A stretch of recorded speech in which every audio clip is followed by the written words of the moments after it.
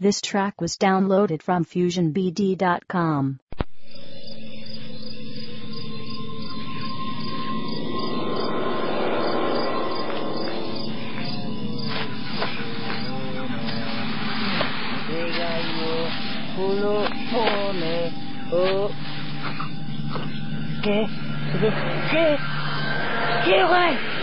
What FM?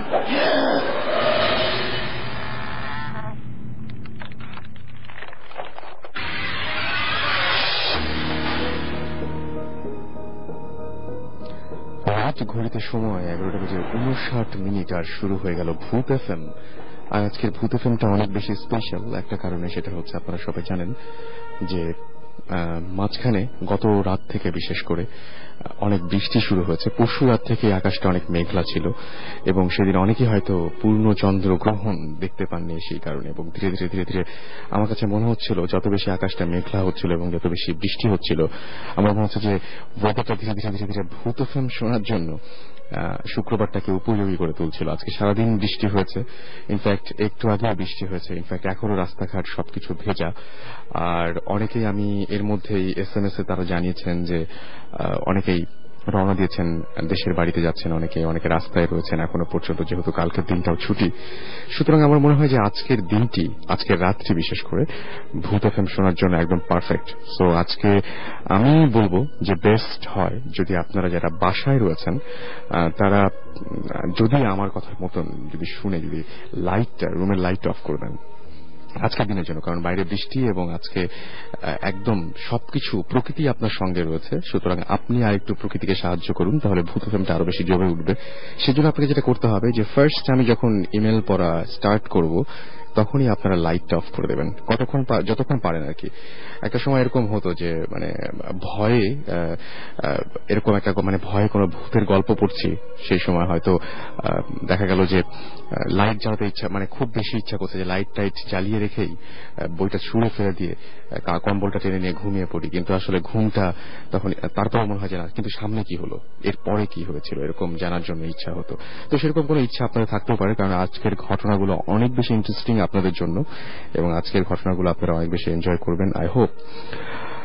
যাই হোক, আমার কাছে বেশ কিছু ইমেল আছে। অভি আমাদেরকে ইমেল করেছেন। অভি পুরান ঢাকা থেকে, সূত্রাপুর থেকে SMS করেছেন এবং এই প্রোগ্রামটার অনেক প্রশংসা করেছেন। Thank you so much.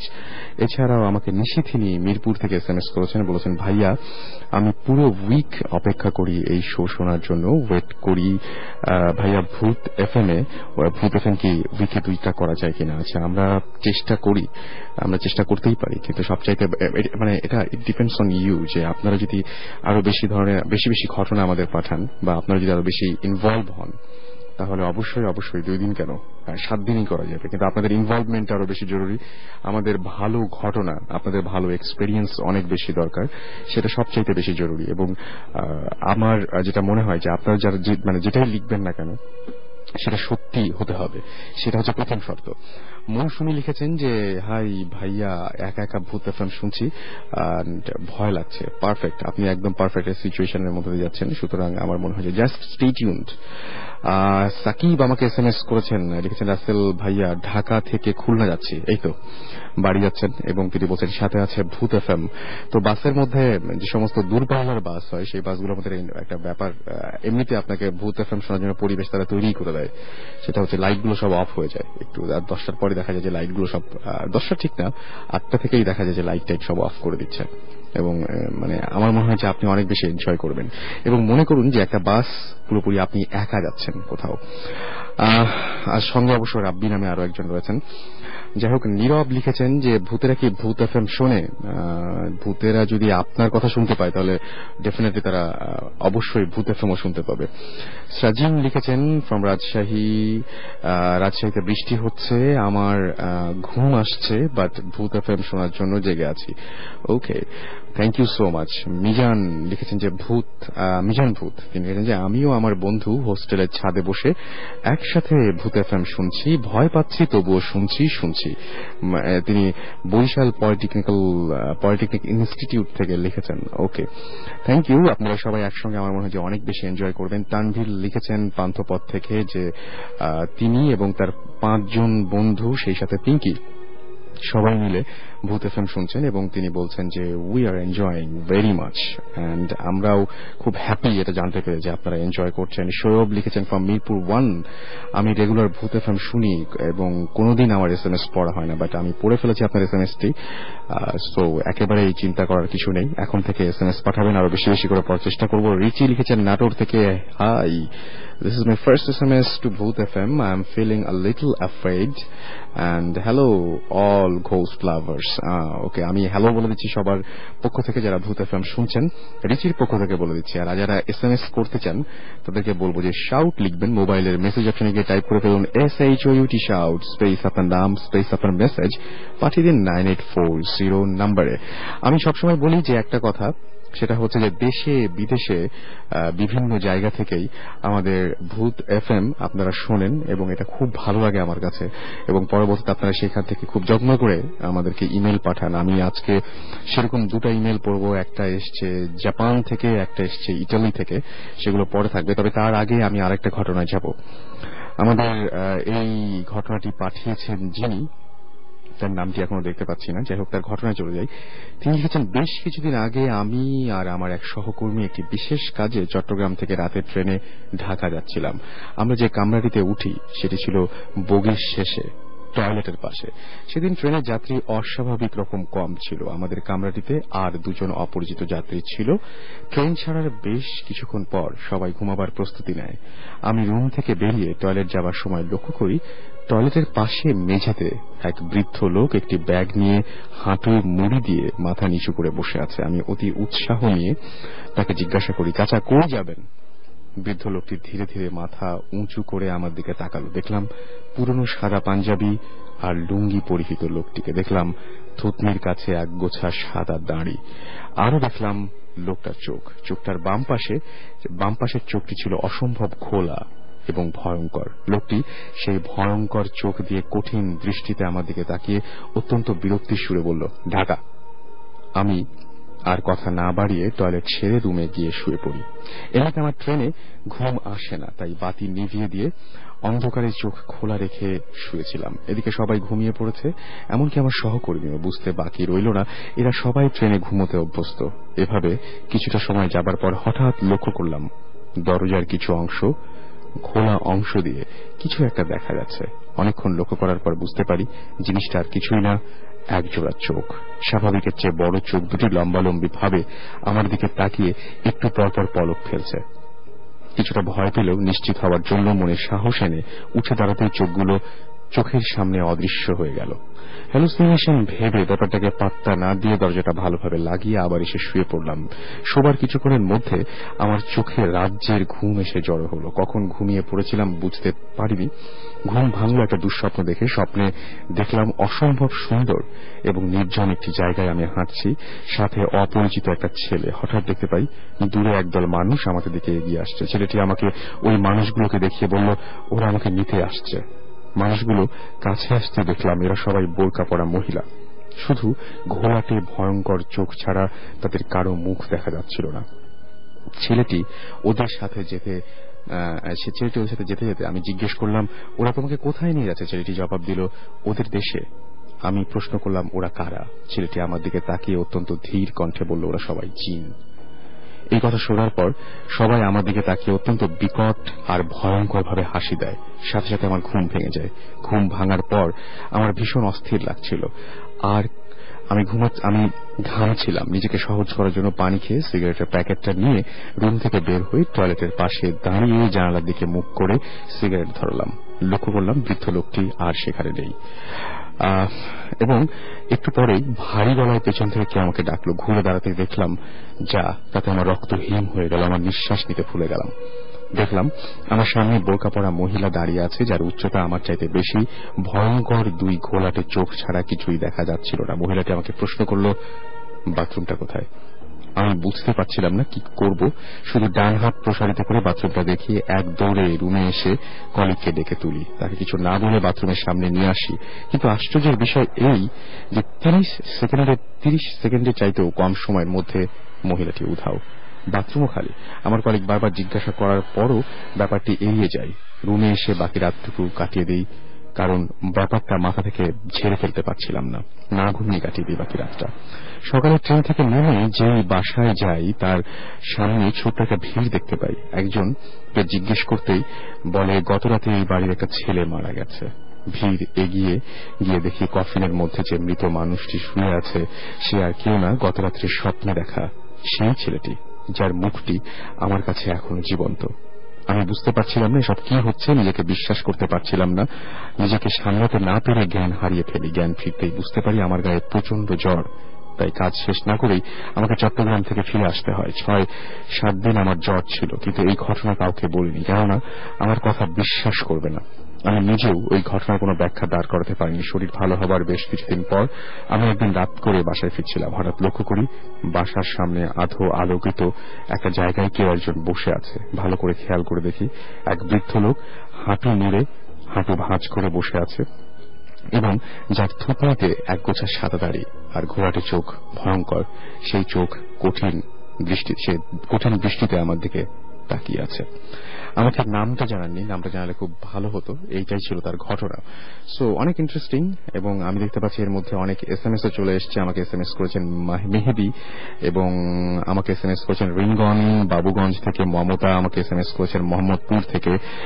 তিনি এবং তার বোন দুজন মিলে ভূত FM শুনছেন। মৌ আমাকে SMS করেছেন, অনেক ভয় লাগছে তার, তাই লিখেছেন।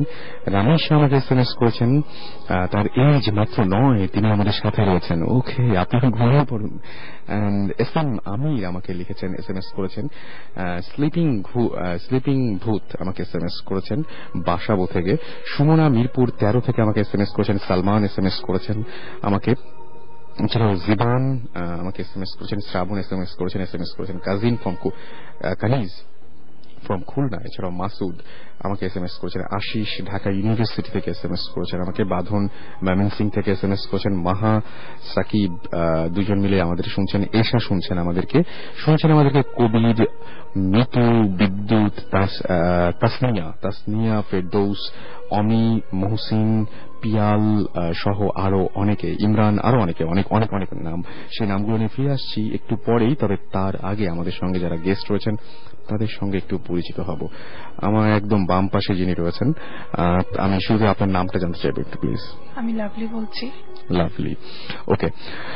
লাভলি, আপনার জীবনে অনেক ঘটনা আছে এবং ঘটনাগুলো বেশ পুরনো, তাই না? মানে আজ থেকে কত বছর আগে হবে? প্রায় 91 থেকে 92।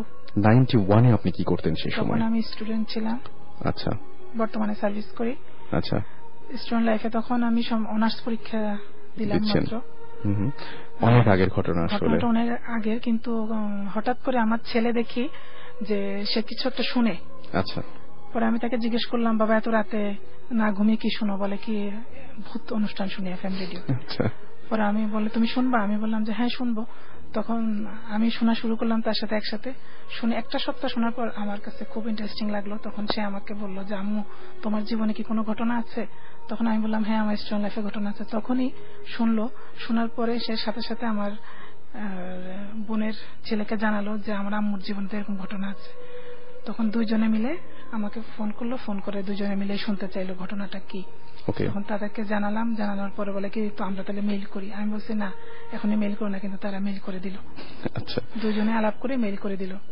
করার পরেই পরে রেসপন্স পেলাম আপনাদের। জি। তারপরে চলে আসা এখানে। Okay, thank you.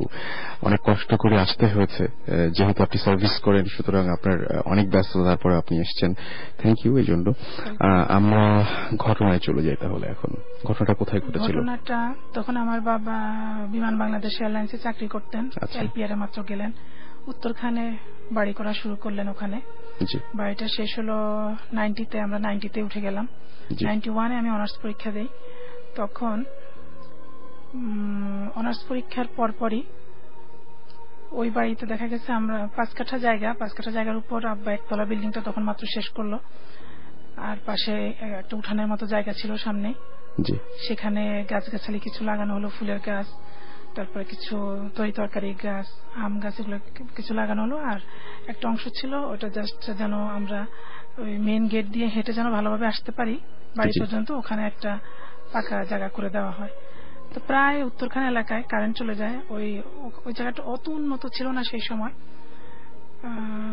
বাড়িঘর বলতে ওই লোকাল যারা ছিলেন তাদেরই বাড়ি ঘর ছিল, আর অল্প অল্প কিছু ফ্যামিলি বা বিশেষ করে বিমান বাংলাদেশ এয়ারলাইন্সের লোকজনই ওখানে বেশি বাড়ি করা শুরু করেন। পরবর্তীতে দেখা গেছে একদিন হঠাৎ করে কারেন্ট গেল। কারেন্ট যাওয়ার পরে আমি, আমার আব্বা, আম্মা, আমার একটা কাজিন, আমরা মিলে একসাথে ওই উঠানটার মধ্যে একটা পাটি বিছিয়ে বসে আছি, কেউ শুয়ে আছে, গল্প করছি। গল্প করতে করতে তখন হয়তো বা রাত 8:30 কি 9টা এরকম বাজে। তখন হঠাৎ করে দেখলাম অনেকগুলো ঢিল পড়া শুরু হলো এবং সেই ঢিলগুলো ছাদেও পড়া শুরু হলো এবং যে ওয়ালটা আছে সে ওয়ালের গায়ে অনেক ঢিল পড়লো। পড়ার সাথে সাথে আমরা সবাই চিৎকার করে বললাম, কে ঢিল মারছে, কে ঢিল মারছে। তখন আমার আব্বা উঠে দৌড়ে গিয়ে গেটটা খুললো, খুলে দেখতে গেল যে বাইরে কোনো ছেলেরা ঢিল মারছে কিনা। পরে দেখলো যে কেউ মারছে না। পরে চলে আসা হলো। পরে একটু পরে কারেন্ট আসলো। আসার পরে আমরা ঢিলগুলা খোঁজা শুরু করলাম যে ঢিল যে এত পড়লো, ঢিলগুলা কোথায়, বড় বড় ঢিল, কিন্তু আমরা কোনো ঢিলই খুঁজে পেলাম না। এবং আপনারা মানে সবাই একসাথে শব্দ সবাই পেয়েছি। আমরা 4 জন ছিলাম, 4 জনের সবাই একসাথে ঢিলের শব্দটা পেলাম এবং মনে অনুভব করলাম যে পড়ছে, শব্দ হচ্ছে, নিচে পড়ছে, উপরে পড়ছে এবং শব্দ হচ্ছে, এরকম একটা শব্দ পেলাম। পরবর্তীতে আর আমরা কিছু দেখলাম না, কিন্তু কোনো ঢিলও খুঁজে পেলাম না। এরকম একটা ঘটনা। আর তার কিছুদিন পরে আবার একটা ঘটনা ঘটেছে। আমি তখন পড়ছি, একটা ওয়াল ঘেঁষা একটা রুম ছিল আমাদের। ওই রুমটাতে নিরিবিলি একটা রুম, ওই রুমে মাঝে মাঝে আমরা পড়তে চলে যেতাম। তো ওখানে বসে পড়ছি, পড়তে পড়তে হঠাৎ করে আবার, তখন কারেন্ট ছিল বাসায়, হঠাৎ করে আবার মনে হলো যে মাটির অনেকগুলো গুঁড়ো একসাথে জানলা দিয়ে এসে আমার গায়ে পড়লো।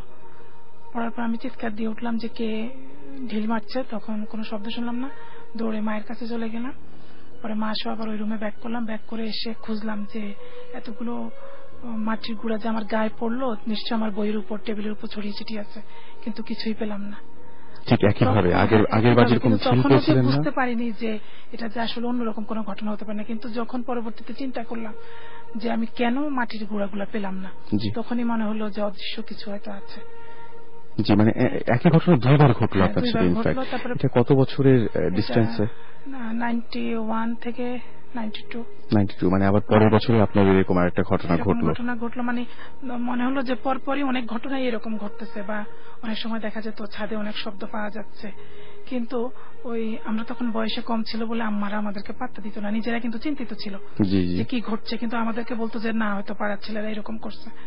যাই হোক, পরবর্তীতে দেখা গেছে যে একটু হুজুর ডেকে এনে হুজুরকে জিজ্ঞেস করা হলো যে কেন এরকম হলো। তখন বললো যে যেহেতু এলাকাটার মধ্যে বসতি সেই রকম ছিল না, এখানে আবার গাছও ছিল, কিছু গাছও কেটে ফেলা হয়েছে বাড়ি করতে গিয়ে। আবার আমাদের বাড়ির সামনে আবার একটা তাল গাছ ছিল, ওই তাল গাছটা এখনো আছে।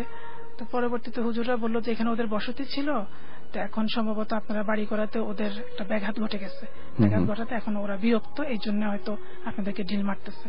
যাই হোক, পরবর্তীতে ওখানে আবার ওনারা দোয়া দুরুস পড়ে যে ঘর বাঁধাই করে সেটা করে দিল। এরপরে আস্তে আস্তে ওই ব্যাপারগুলো মনে হলো যেন কমে গেছে। তারপরও আরেকদিন আমার জীবনে একটা ঘটনা ঘটলো, সেটা হলো আমি ঘুমিয়ে আছি দুপুরবেলা। তখন মাস্টার্স পরীক্ষা দেইনি, ঘুমিয়ে আছি দুপুরে 2:30 থেকে 3:30টার মধ্যে হবে ঘটনাটা। ঘুমের মধ্যে মনে হচ্ছে আমার ঘুমটা খুব শান্তির একটা ঘুম, একটা পিসফুল একটা ঘুম। ঘুমের মধ্যে মনে হলো নাকে একটা সুগন্ধি লাগছে আমার। আমি সুগন্ধিটা নিতে নিতে হঠাৎ করে একটা চোখটা খুললাম। খোলার পরে আমার মনে হলো যে সাদা একটা আলখেল্লা পড়া, লম্বা, অনেক হাইট লম্বা একজন লোক আমার খাটের থেকে নেমে পাশেই জানলাটা ওপেন ছিল, সেই জানলা দিয়ে হেঁটে বাইরে চলে গেল। আমি এটা দেখে দৌড়ে আমি সে জানলার কাছে চলে গেলাম। চলে গিয়ে বললাম যে কে কে করে কয়েকবার ডাকলাম এবং আশেপাশে তাকালাম, কিন্তু আমি কিছুই দেখলাম না। কিন্তু সেই সুগন্ধিটা রয়ে গেল অনেকক্ষণ পর্যন্ত, যেটা কিনা আর কেউ উপলব্ধি করেনি, শুধু আমি উপলব্ধি করলাম। ওকে, এবং আপনি দেখতে পেয়েছিলেন নিজের চোখে? নিজের চোখে দেখছি, যার কারণে মানে ভূত বলে তো আসলে মানুষ বিশ্বাস করে না, কিন্তু নিজের চোখে দেখা অনেক কিছু, এটা এখনো ভুলতে পারি না এবং এখনো মনে আছে আমার। এই যে এতদিন হয়ে গেছে, অনেক অভিজ্ঞতা হয়েছে, তারপরেও এই যে ঘটনাগুলো এই সময় এসে যদি আপনাকে জিজ্ঞেস করা হয় আসলে কি মানে কি ব্যাপারগুলো কি ছিল, যেহেতু ঘটনাটা সত্যি আমি নিজের চোখে দেখেছি, সেহেতু আমার মনে হচ্ছে যে আসলে এইরকম কিছু একটা থাকতে পারে। আমার অভিজ্ঞতার আলোকে বলি। যদিও এখন হয়তো অনেকে বলবে যে শিক্ষিত মানুষ এগুলো বিশ্বাস করে না, কিন্তু আমার কাছে মনে হয় যারাই দেখেছে, গল্প শোনা না, যারাই চোখে দেখেছে বা অনুভব করেছে ব্যাপারগুলোকে, তাহলে নিশ্চয়ই তারা বলবে যে না, এরকম কিছু ঘটতে পারে। অবশ্যই। আর কোন ঘটনা? আর একটা ঘটনা ঘটেছিল, সেটা আমি ক্লাস 7 কি 8 পড়ি। সেটা মিরপুর অরিজিনাল 10-এ আমার নানার বাড়ি। ওখানে আমরা বেড়াতে গিয়েছিলাম। প্রায় পরীক্ষা শেষ হলে বেড়াতে যেতাম, গিয়ে 1 সপ্তাহ 15 দিন থেকে আসতাম। তো সেদিনও ওই নানার বাড়িতে নানি সহ আরো আত্মীয় স্বজনরা, ওখানে একটা বিয়ের অনুষ্ঠান ছিল, তো ওনারা বেড়াতে গেল। আমি আর আমার আন্টি দুজনে বসে বসে আছি, আর নানা ভাইয়া ছিল। তো হঠাৎ করে কারেন্ট চলে গেল। আমরা ড্রয়িং রুমে বসে বসে টিভি দেখছিলাম। কারেন্ট চলে যাওয়ার পর ওখানেই বসে আছি। হঠাৎ করে অনুভব করলাম যে দোতলা, বাড়িটা দোতলা ছিল, আমরা নিচতলায় গেলাম। তো নিচতলা থেকেই শুনতে পেলাম যে হঠাৎ করে সিঁড়ি দিয়ে কেউ একজন উঠছে এবং খুব শব্দ হচ্ছে, এবং চুরির একটা শব্দ, চুরির অনেক রিনঝিন রিনঝিন একটা শব্দ স্পষ্ট শোনা যাচ্ছে, যে কেউ একজন সিঁড়ি দিয়ে উঠছে আর চুরির শব্দটা শোনা যাচ্ছে। তখন দুজনই ভয় পেয়ে গেলাম, দুজনেই শুনলাম, আমি আমার আন্টি দুজনেই শুনলাম। তারপরে ভয়ে ওখানেই বসে থাকলাম, নড়লাম না। কাজের লোকদের বলা হলো যে মোমবাতি জ্বালানোর জন্য বা হারিকেন জ্বালানোর জন্য। একটু পরে নানা ভাই আসলো। আসার পরে নানা ভাইকে বললাম যে আমরা এইরকম শব্দ শুনলাম, দুজনে খুব ভয় পাচ্ছি, মনে হলো যেন কিছু একটা। তখন উনি বলল কি যে না, কিছু থাকার প্রশ্ন আসে না। আমি উপরে গিয়েছিলাম, আমি উপরে পানির ট্যাঙ্কি চেক করতে গিয়েছিলাম যে পানি আছে কিনা। তাহলে বুঝলাম যে আপনার না হয় পায়ের শব্দ হলো, কিন্তু চুরির শব্দটা কোত্থেকে আসলো?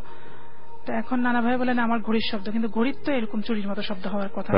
জাস্ট আমাদেরকে হয়তো আমরা যেন ভয় না পাই, সেজন্য সান্ত্বনা দেওয়ার জন্য হয়তো এই ধরনের কথা বলেছিলেন। কারেন্টটা আসলো। কারেন্ট আসার পরে বারান্দা, আমাদের রুমের লাইট জ্বলছে, বারান্দার লাইট অফ। সে দুজনে বসে বসে আবার টিভি দেখা শুরু করলাম। টিভি দেখতে দেখতে হঠাৎ করে আবার সেই চুরির শব্দ, এবং আমার কাছে মনে হলো যে জানলা দিয়ে দেখতে পেলাম যে সাদা শাড়ি পরা কেউ একজন জানলা দিয়ে হয়তো আমাদেরকে দেখছে। এটা দেখার পরে আমি আমার আন্টিকে বললাম কি কিছু একটা ওখানে আছে, বলেই দুজন দৌড় দিয়ে শুরু করলাম যে বারান্দায় যাবো, গিয়ে দেখবো যে কে ওখানে। তখন দৌড়ে বারান্দার সুইচটা অন করা হলো। অন করে বারান্দা যেতে যেতে আর কাউকে দেখলাম না, কিন্তু চুরির যে একটা শব্দ সেটা শুনতে পেলাম, এবং স্পষ্ট মনে আছে যে একজন বেশি বয়সী হবে না, 15 থেকে 20 বছর বয়সী একটা মেয়ে, সাদা শাড়ি পরা। সে দৌড়ে জানলা দিয়ে দেখলো প্রথম, দেখে যখন আমরা দৌড় দিলাম তখন সেও আমাদের সাথে সাথে দৌড়ে উদা হয়ে গেল, কিন্তু চুরির শব্দটা আমরা শুনলাম স্পষ্ট। এখন তখনও নানা ভাই বললো না, তোমরা ভুল কিছু দেখছো, টিভির কোনো অনুষ্ঠান দেখতে গিয়ে তোমরা কোনো কিছু কল্পনা করছো সেই জন্য। কিন্তু ঠিক আছে, কল্পনা করলে না হয় কিছু একটা দেখলাম, কিন্তু চুরির শব্দগুলো কানে এখনো বাজে। আচ্ছা, এই তো অনেকদিন হয়ে গেছে, সেই 90 সাল 91 সালের ঘটনা বললেন, প্রায় 20 বছর আগের ঘটনা, কিন্তু এখন সেই জায়গায় অনেক বেশি বসতি হয়ে গেছে। অনেক বসতি। কোন সমস্যা এখন হয় কি? এখন কোন সমস্যা এখন সেই রকম, কারণ আমি তো এখন আর গিয়ে ওখানে থাকা হয় না। তবে আমার মার কাছে কিছুদিন আগে শুনলাম যে হঠাৎ করে রাতের বেলা কেউ হয়তো রাত্রে 3টা বাজে, 2:30, 3টে এরকম, তখন নাকি শুনলো যে গেটে কেউ আওয়াজ দিচ্ছে, আওয়াজ দিয়ে বলছে আম্মু আম্মু গেটটা খোলো, গেটটা খোলো। আমার মা কান খুব সজাগ করে শুনতে থাকলো যে কে ডাকছে, কিন্তু উঠলো না। কারণ এরকম প্রায় রাতের বেলা আমরা শুনতাম যে কেউ হয়তো গেটে আওয়াজ দিচ্ছে বা ছাদে হাঁটতেছে, কথা শোনা যায়। তবে সেটা আগের মতো অত বেশি না, এখন কম। এই ঘটনাটা আমার মা বললো আমাকে, যেরকম আমি শুনলাম। বাসায় আমার ভাইয়ের বউ ছিল, ভাবি ছিল, আমার ভাই ছিল, কিন্তু তারা শুনে নাই। আমার মাই শুধু শুনলো যে আম্মু আম্মু গেটটা খোলো, গেটটা খোলো। অনেকক্ষণ, প্রায় 5 মিনিটের মতো এরকম অনেকক্ষণ গেট পিটালো, পিটাইতে পিটাইতে পরে আস্তে থেমে গেছিল। থ্যাংক ইউ সো মাচ আমাদেরকে অনেক ঘটনা বলার জন্য, এবং অনেক ভালো হয়েছে। অনেকেই বলছেন যে অনেক এনজয় করছেন। So thank you, thanks for coming. আর এই সাথে আমি দেখতে পাচ্ছি যে আরো অনেকগুলো SMS আমার কাছে চলে এসছে, এবং আমাকে SMS করেছেন আবির মাহমুদ তন্ময় ফ্রম রাজশাহী, আমাকে SMS করেছেন সাইফুল খান, এছাড়া আমাকে সায়েন্টিস্ট ভূত SMS করেছেন, ফিদা SMS করেছেন, আমাকে অনামিকা SMS করেছেন, ইশতিয়াক SMS করেছেন, আরাফাত রাজশাহী থেকে ঢাকায় আসছেন ট্রেনে করে। সো আমাদের ট্রেনেও কিন্তু ঘটনা আছে, সেগুলো আমরা একে একে শুনবো। ইনফ্যাক্ট প্রথম ঘটনা ইনফ্যাক্ট ট্রেন নিয়েছিল, তাই না? সো আমার মনে হয় যে অনেকে অনেক বেশি এনজয় করছেন। যারা SMS করতে চান তাদেরকে আমি বলবো যে SMS করার নিয়মটি হচ্ছে মোবাইলের মেসেজ অপশনে গিয়ে টাইপ করুন SHOUT শাউট স্পেস আপনার নাম স্পেস আপনার মেসেজ পাঠিয়ে দিন 9840 নম্বরে। আর সেই সাথে SMS এর মাধ্যমে আপনি ইচ্ছা করলে ছোট্ট করে কোনো ঘটনা, আপনার সাথে ঘটে যাওয়া কোনো ঘটনা আপনি শেয়ার করতে পারেন। আমাদের ঘটনা যেগুলো আমরা এখানে আমাদের সাথে এসে আমাদের গেস্টরা বলছেন, সেই সমস্ত ঘটনা আপনার কেমন লাগছে বা কোন ধরনের ঘটনা আপনার শুনতে ইচ্ছে করে সেগুলো জানি আমাদের SMS করতে পারেন, কারণ আপনাদের SMS গুলো আমাদের কাছে মহামূল্যবান এবং সেই SMS গুলো থেকে আমরা বুঝতে পারি আসলে যে আপনারা কোন ধরনের ঘটনা শুনতে চাইছেন। আমাদের আরো একজন গেস্ট রয়েছেন, আমরা তার সাথে একটু কথা বলবো। সো কি নাম আপনার? Hi listener, I am Munna from Lokhi Bajar. I passed my SSC exam this year from Communist Government College. Okay, so আপনার ঘটনাটা একটু আমাকে বলেন। জাস্ট আমার ঘটনা it was 1998 যখন মানে বন্যা হয়েছিল, 1998 সালের বন্যা। তখন আমাদের মানে ঢাকা থেকে বিক্রমপুর রোডে, বিক্রমপুর হাইওয়েতে আমাদের বাস চলতো। তো আমার বাবার দুটো বাস ছিল এই রোডে। আচ্ছা। তো বাসের মানে ডেইলি বাস রোডে চলার পরে মানে বাসে যদি কোনো সমস্যা দেখা দিত তো এই সমস্যা রাত্রেবেলা সলভ করতে হতো, কারণ পরের দিন আবার রোডে গাড়ি চালাতে হবে। তো আমার বাবা এই কারণে মানে প্রায় সময় ডেইলি মানে প্রায় রাতেই মানে রাত্রে বাসায় আসতে অনেক লেট হতো। তো রাত্রেবেলায় তেমন একদিন মানে বাবা গাড়ির কাজ করানোর জন্য তো মানে অনেক লেট করে বাসায় আসে। তো প্রায় 12:30 বেজে যায় গাড়ির কাজ শেষ হতে। তখন মানে গাড়ি হেল্পার কন্ট্যাক্ট দ্বারা বাবাকে বলে যে আপনার অনেক দেরি হয়ে গেছে, তো আপনি আজকে গাড়িতে থাকেন, কালকে সকালে চলে যান। তো তখন তো মোবাইল ছিল না। সো বাবা বলে না, বাসায় টেনশন করবে। আমি তখন ছোট ছিলাম, আমার মা বাসায়। তো বাবা চলে আসার জন্য রওনা দেয়। তো আমাদের মানে বাস স্ট্যান্ডটা ছিল বাসার কাছাকাছি, কিন্তু তখন বন্যা একটা রোড ছিল শিমুলিয়া ভাঙ্গা, তো লোকজন থানাতে পড়েছে এটা। তো ওই রোডটা ভেঙে যাওয়ার ফলে মানে বাস স্ট্যান্ডটা মানে এটা আমাদের বাসা থেকে অনেক দূরে করা হয়, মানে মাওয়ার ঘাটের এখানে।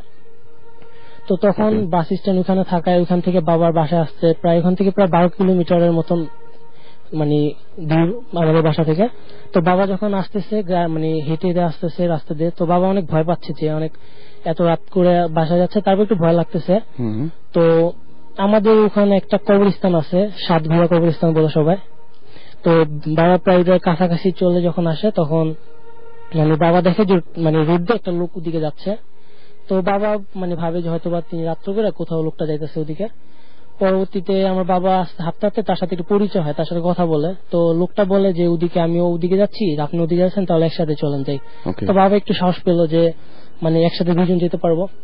তো একসাথে হাঁটতে হাঁটতে আসতেছে। তো আসার পরে এই কবরস্থানের সামনাসামনি আসার পরে তো আসলো, দেখলো যেখানে অনেক আলো জ্বলতেছে, মানে হয়তো বা কাউকে কবর দিতেছে, অনেক আলো ঠালো নিয়ে আসছে। সব গ্রামের লোকজন সব হ্যাচাক বা এরকম ধরনের। তো আমাদের ওখানে মানে বন্যা যতদিন ছিল, যে কমের বন্যা ছিল ততদিন একটা জিনিস হয়েছে কি, মানুষ মারা গেলে রাত্র করে লাশ আর ওদিকে রাখতো না, কারণ তখন গ্রামের বাড়ি যে উঠান গুলা ছিল, উঠান তো পানিতে মানে ডুবে যাওয়ার ফলে ওই মানে রোদের উপরে এনে লাশ দেখা যায় সারা রাত্র। বর্ষার দিন ছিল আবার, তো লাশ আর দেরি না করে পরের দিন সকালের জন্য ওয়েট না করে দেখা গেল সেদিন রাত্রে কবর দেওয়ার জন্য নিয়ে আসছে। মানে ওইখানে গ্রামে হুজুর জানা যায় কোন রকম নিজেরা দিয়ে তো কবর দেওয়ার জন্য আনছে। তো লোকটা বলতেছি কি আমার বাবাকে যে তাহলে চলেন ভাই আপনার মানে আমার রাস্তার পাশে আবার ট্রাক রাখা ছিল। তো তারা বুঝলো যে আমার বাবা এবং লোকটা বুঝলো যে হয়তো ট্রাকে করে লাশটাকে আনা হয়েছে। তো লোকটা বলতেছে চলেন কবরের স্থানে যাই, যা দেখি কেউ মারা গেছে, হয়তো বা আপনাদের গ্রাম আমাদের ওদিকে গ্রামের পাশাপাশি কেউ মারা গেছে, তো এখান থেকে একসাথে যাওয়া যাবে, ট্রাকে করে আমরা চলে যেতে পারবো এত দূরে। তো বাবা বলে এত এখন কবরস্থানে ঢুকবো। তো রাস্তার পাশেই যেহেতু কবরস্থানটা ছিল, তো কবরস্থানটা হচ্ছে মানে মেইন রোড থেকে একটা সাব রোড, ওই রোড দিয়ে একটু হাঁটলে তারপরে ওই কবরস্থানে যাওয়া যায়। তো কবরস্থানে আব্বু বলে ঠিক আছে চলে যাই, হয়তো পরিচিত কি হবে, পাশের গ্রামে যেহেতু মারা গেছে লোকটা বলতেছে। তো মানে কবরস্থানে একটু হেঁটে আসলো, অনেক আলো যেহেতু জ্বলতেছিল, মানুষজন ছিল, অনেক মুরব্বীরা ছিল। পরে মানে কবরস্থানে গেটের ভিতরে ঢোকার আগে তো যেটা স্বাভাবিক উজু করে ঢুকতে হয়। তো তখন বর্ষা ছিল, রোডের দুই পাশে পানি ছিল, তো ওইখানে একটা ঘাটলার মতো ঘর ছিল উজু মানে কবরস্থানের গেটের সামনে। তো ঘাটলা কবরস্থানটা নিশ্চয়ই উঁচু জায়গা ছিল, গ্রামের উঁচু জায়গায় হয়ে থাকে। তো পানি ওঠানে কবরস্থানে, তো রাস্তা ডুবে নেই। তো রাস্তার পাশে ঘাটলাতে আমার বাবা মানে উজু করবে, লোকটা উজু করবে, তো আব্বু আগে নামে। তো ঘাটলা তো ছোট, দুজন লোক একসাথে ঘাটলে উঠলে স্বাভাবিক ওঠা যায় না। তো আব্বু আগে উজু করলো, উজু করে দাঁড়ালো মানে রোডে উঠে, আবার লোকটা উজু করার জন্য নামলো। তো আব্বু ভাবলো যে লোকটা উজু করতেছে, তো আমি কবরের ভিতরে ঢুকে যাই, কবরস্থানে যাই, দেখি কে মারা গেছে, লোকগুলোর সাথে কথা বলি, মুরব্বীদের সাথে। তো আব্বু ভিতরে চলে আসে, কবরস্থানের লোকটা ওদিকে ওদিকে করতে থাকে। তো আসার পরে দেখলো যে মানে লাশটাকে এখন কবরস্থানে নামানো হবে কবরের ভিতর। তো সে আব্বু বললো যে কোন গ্রামে মারা গেছে, তো স্যার বললো যে এই গ্রামে মারা গেছে। আব্বু বললো আমি মতুর দিকে থাকি ভাই, তো ঠিক আছে দেখতে আসলাম আপনাদের। তো তারা যখন স্বাভাবিক যেটা নিয়ম যে লাশ কবরে নামানোর আগে একবার তার আত্মীয় স্বজনকে মানে ফেস দেখানো হয়, মানে কি। তো সেইবারে যখন মানে শেষবারের মতো যখন ফেসটা খোলা হয় লাশের ডেড বডির, তখন আব্বু যেটা দেখলো যে মানে যে ডেড বডিটা এখন মানে কবরে নামানো হবে, সেই আব্বুর সাথে যে লোকটা ছিল এতক্ষণ, যে আব্বুকে মানে কবরস্থান নিয়ে আসলো বলে রিকোয়েস্ট করে যে আসেন চলেন, সঙ্গ দিয়েছিল জানাজা পড়ার জন্য। হ্যাঁ, তো সেই লোকটাই এই ডেড বডিটা। তো আব্বু তখন অবাক হয়ে যায় যে আমি কার সাথে ছিলাম এতক্ষণ, কে এসে আমার সাথে আসলো। তো আব্বু ঘুরে সাথে সাথে আবার ওই মানে ঘাটলাপাড়ের ওদিকে তাকায় যে দেখে লোকটা কই, মানে দূর থেকে বোঝা যাচ্ছিল। তারপর আব্বু যেটা বুঝতে পারে যে আসলে এখানে কোনো লোকই নাই। তো আব্বু পুরো অবাক হয়ে যায়। তখন আব্বু আর কাউকে কিছু বলে না, যে তাদের ডেড বডির সামনে যদি তাদের এরকম কিছু বলি তারা সিনক্রেট হবে, তারা কষ্ট পাবে যে আমাদের ডেড বডি নিয়ে কি বলতেছে, মানে সবাই সিনক্রেট হবে। তা আব্বু আর কিছু বলে না, কবর দেওয়ার পরে সবাই স্বাভাবিক তো চলে আসে, আব্বু তাদের সাথে চলে আসে। তো মানে গাড়িতে যখন আবার ওই যে খাটটা খালি খাট নিয়ে মানে গাড়িতে ট্রাকের উপর উঠায় সব মুরব্বীরা চলে আসে। তো আব্বু মানে ওদের সাথে, যেহেতু আমাদের গ্রামের পাশের গ্রাম, সো আব্বু ওনাদের সাথে এত দূরে ট্রাকে করে চলে আসে। তো আব্বু আর তাদের কাউকে কিছু বলে নাই, পরবর্তীতে আমাদের বাসায় আসে আমাদের সবাইকে বলে। তো যখন মানে আমাকে আরো আগে বলছিল বাবা, তবে মানে এখন যেমন আমি রেডিও ভর্তি এই অনুষ্ঠানের মাধ্যমে এটা সবার সাথে শেয়ার করতে পারেন। Thank you so much. আমাদের সঙ্গে দেখতে পাচ্ছি যে এখনো অনেকগুলো SMS রয়েছে। আকাশ আমাদের SMS করেছেন, এছাড়াও আমাদের স্বাধীন SMS করেছেন। আজকে তিনি অনেক এনজয় করছেন শো, সেটা জানিয়েছেন। Thank you so much. আমাকে মোহাম্মদ রাসেল SMS করেছেন, আমাকে SMS করেছেন দিবার ঢাকা থেকে, হাবিব মিরপুর থেকে SMS করেছেন। এছাড়াও তিনি হচ্ছে লঞ্চে করে বাড়ি যাচ্ছেন এবং সাথে রয়েছে রেডিও ফুর্তি, জাহিদ, হৃদয়, রাজীব, আমরা সবাই ভূত FM শুনছি। Thank you. ডক্টর আরাফাত তিনি আমাদের SMS করেছেন, মগবাজারে তিনি ডিউটি করছেন এবং FM শুনছেন। দীপ আমাদের SMS করেছেন ঢাকা থেকে, প্লিজ SMSটা পড়ো। আমি SMSটা পড়ে ফেলেছি। এবং আমাকে SMS করেছেন মিস্ট খুলনা থেকে, এবং আমাকে SMS করেছেন দেখতে পাচ্ছি সাগর চুকুয়েন্স SMS করেছেন, আমাকে আওয়াজ SMS করেছেন। এছাড়াও SMS করেছেন আমাকে নওরিন, শামীম SMS করেছেন, হেলাল সহ আরো অনেকে। আর একটা ঘটনা আমি বলি, সেটা হচ্ছে যে অনেক ঘটনা আমাদের সাথে এখনো রয়েছে, যে ঘটনাগুলো সাধারণত যারা রাত্রেবেলায় বাথরুমে যেতে ভয় পান, তারা আজকে রাত্রেবেলায় বাথরুমে যাওয়ার নামও ভুলে যাবেন, বাথরুমে যেতে চাইবেন না, কারণ বাথরুমে নিয়ে কি কি ঘটনা ঘটে সেই ঘটনাগুলো আমরা আজকে শোতে এই নিয়ে কিছু ঘটনা থাকবে আমাদের। এছাড়াও আমরা একটু আগে বলছিলাম যে দেশের বাইরে থেকে যে সমস্ত ইমেলগুলো আসে, সেই রকম একটা ইমেল পেয়েছি আমরা, যে ইমেলটি খুবই খুবই খুবই অন্য রকমের একটু ঘটনা। সেই ইমেলটা আমি আপনাদেরকে জানাবো, সেই ইমেলের ঘটনাটা। সো স্টে টিউন এন্ড ফিরে আসছি একটু পরে। যারা SMS করছেন তাদেরকে আরো একবার নিয়মটি বলে যাই। মোবাইলের মেসেজ অপশনে গিয়ে টাইপ করুন SHOUT, শাউট স্পেস আপনার নাম স্পেস আপনার মেসেজ পাঠিয়ে দিন 9840 নাম্বারে। যারা ইমেল করতে চান তারা লিখুন ভূত FM, which is BHOOTFM@radiofurti.fm। এখানে ইমেল করতে পারেন এবং ইমেলের সাথে অবশ্যই নাম, ঠিকানা এবং আপনাকে ফোন করলে পাওয়া যায় এমন একটি ফোন নাম্বার দিতে ভুলবেন না। চলে যাচ্ছি ছোট্ট একটা ব্রেকে এবং ব্রেকের পরে ফিরে আসছি আবার আপনাদের সাথে ভূত FM।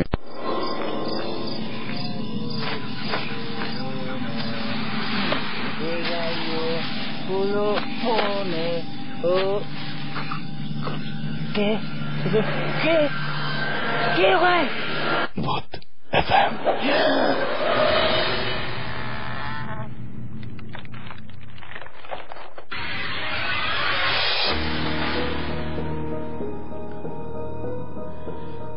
রাইট, শুনছেন সবসময় রেডিও ফুর্তি, সাথে আছে রাসেল, চলছে ভূত FM। ঘড়িতে সময় 12টা বেজে 37 মিনিট। অনেক রাত, আর এই অনেক রাতে জমে উঠেছে ভূত FM আরো বেশি, এবং সেই সাথে আমরা সাথেই আছি রেডিও ফুর্তি নিয়ে আপনাদের পাশে। আর আজকের দিনটি আমি প্রথমেই বলেছিলাম যে অনেক অনেক অনেক অনেক বেশি পারফেক্ট একটা রাত আজকের রাত্রি ভূত FM শোনার জন্য, কারণ বাইরে বৃষ্টি এবং সবকিছু মিলিয়ে অদ্ভুত একটা ওয়েদার আমাদের, মানে আরো বেশি দারুণ দারুণ সব গল্প এখনো ওয়েট করছে আপনাদের জন্য। So stay tune. আমি দেখতে পাচ্ছি মিঠুন আমাকে SMS করেছেন, মিথুন SMS করেছেন। এছাড়াও আমাকে আচ্ছা, তিনি লিখেছেন যে আমি এখন ভয় পেলাম, বিড়াল দেখে ভয় পেয়েছেন তিনি। ওকে, আমাকে SMS করেছেন রকি, SMS করেছেন 3G ভূত, SMS করেছেন নাইট ঘোস্ট, SMS করেছেন রাজদীপ, হিমেল নারিন্দা থেকে SMS করেছেন। এছাড়াও নাহিদ আমাকে SMS করেছেন উত্তরখান থেকে, ভাইয়া এবারের মেসেজটা একটু পড়ুন, অন্তত পড়ো। আমি পড়ে ফেললাম।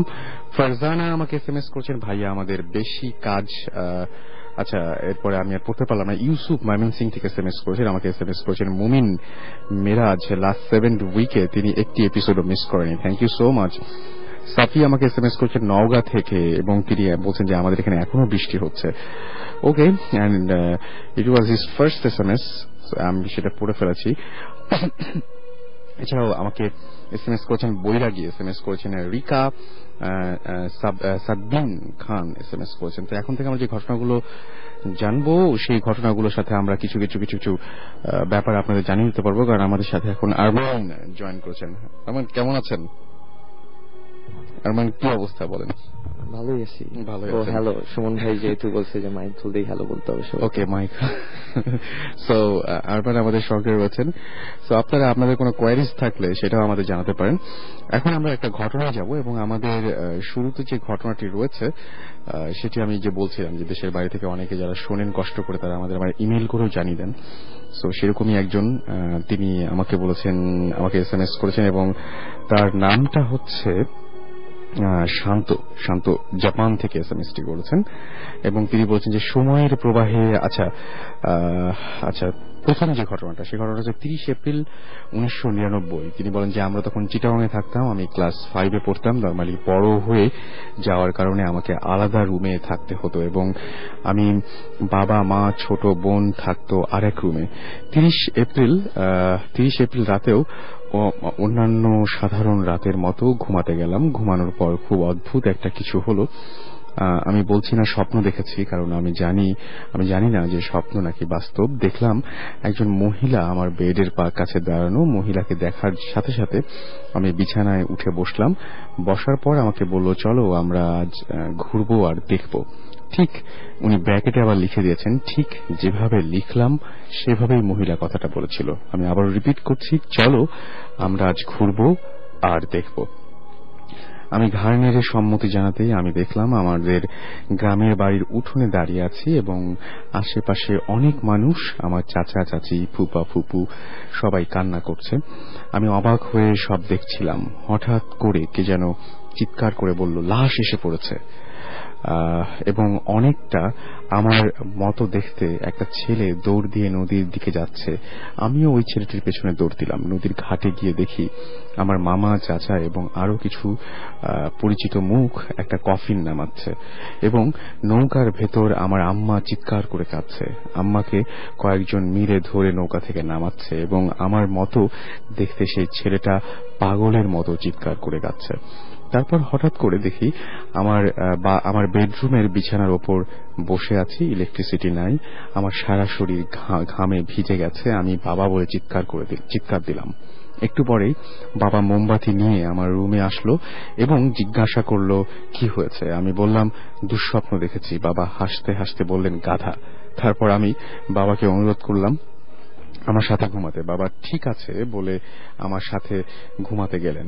ঘুমানোর সময় বাবা বললেন কি ব্যাপার, তোর রুমে এত সুন্দর গন্ধ কেন? কিন্তু আমি কোনো গন্ধ পাচ্ছিলাম না।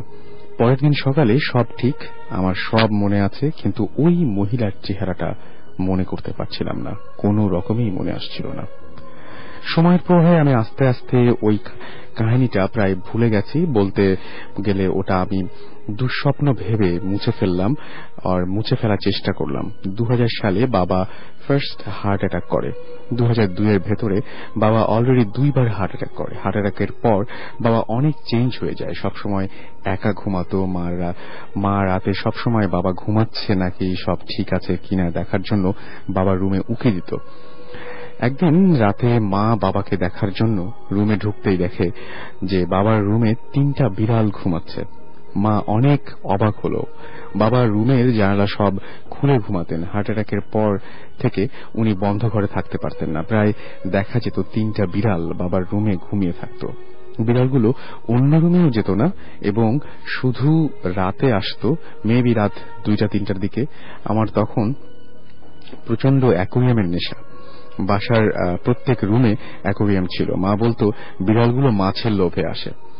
আমি তখন ক্লাস 8-এ পড়ি। বাবার শারীরিক অবস্থা প্রচন্ড খারাপ হয়ে যাওয়ার কারণে চিটাগং থেকে ঢাকার মিরপুর 2 একটা হসপিটালে আমার বাবাকে ভর্তি করানো হয়। তারপর বাবার ওপেন হার্ট সার্জারি হয় 7 এপ্রিলে। বাবার জন্য আমাদের গ্রামের বাড়িতে মিলাদ পড়ানো হবে এবং আরো কিছু পারিবারিক কাজ থাকায় আমাকে 28 এপ্রিল গ্রামের বাড়িতে যেতে হয়।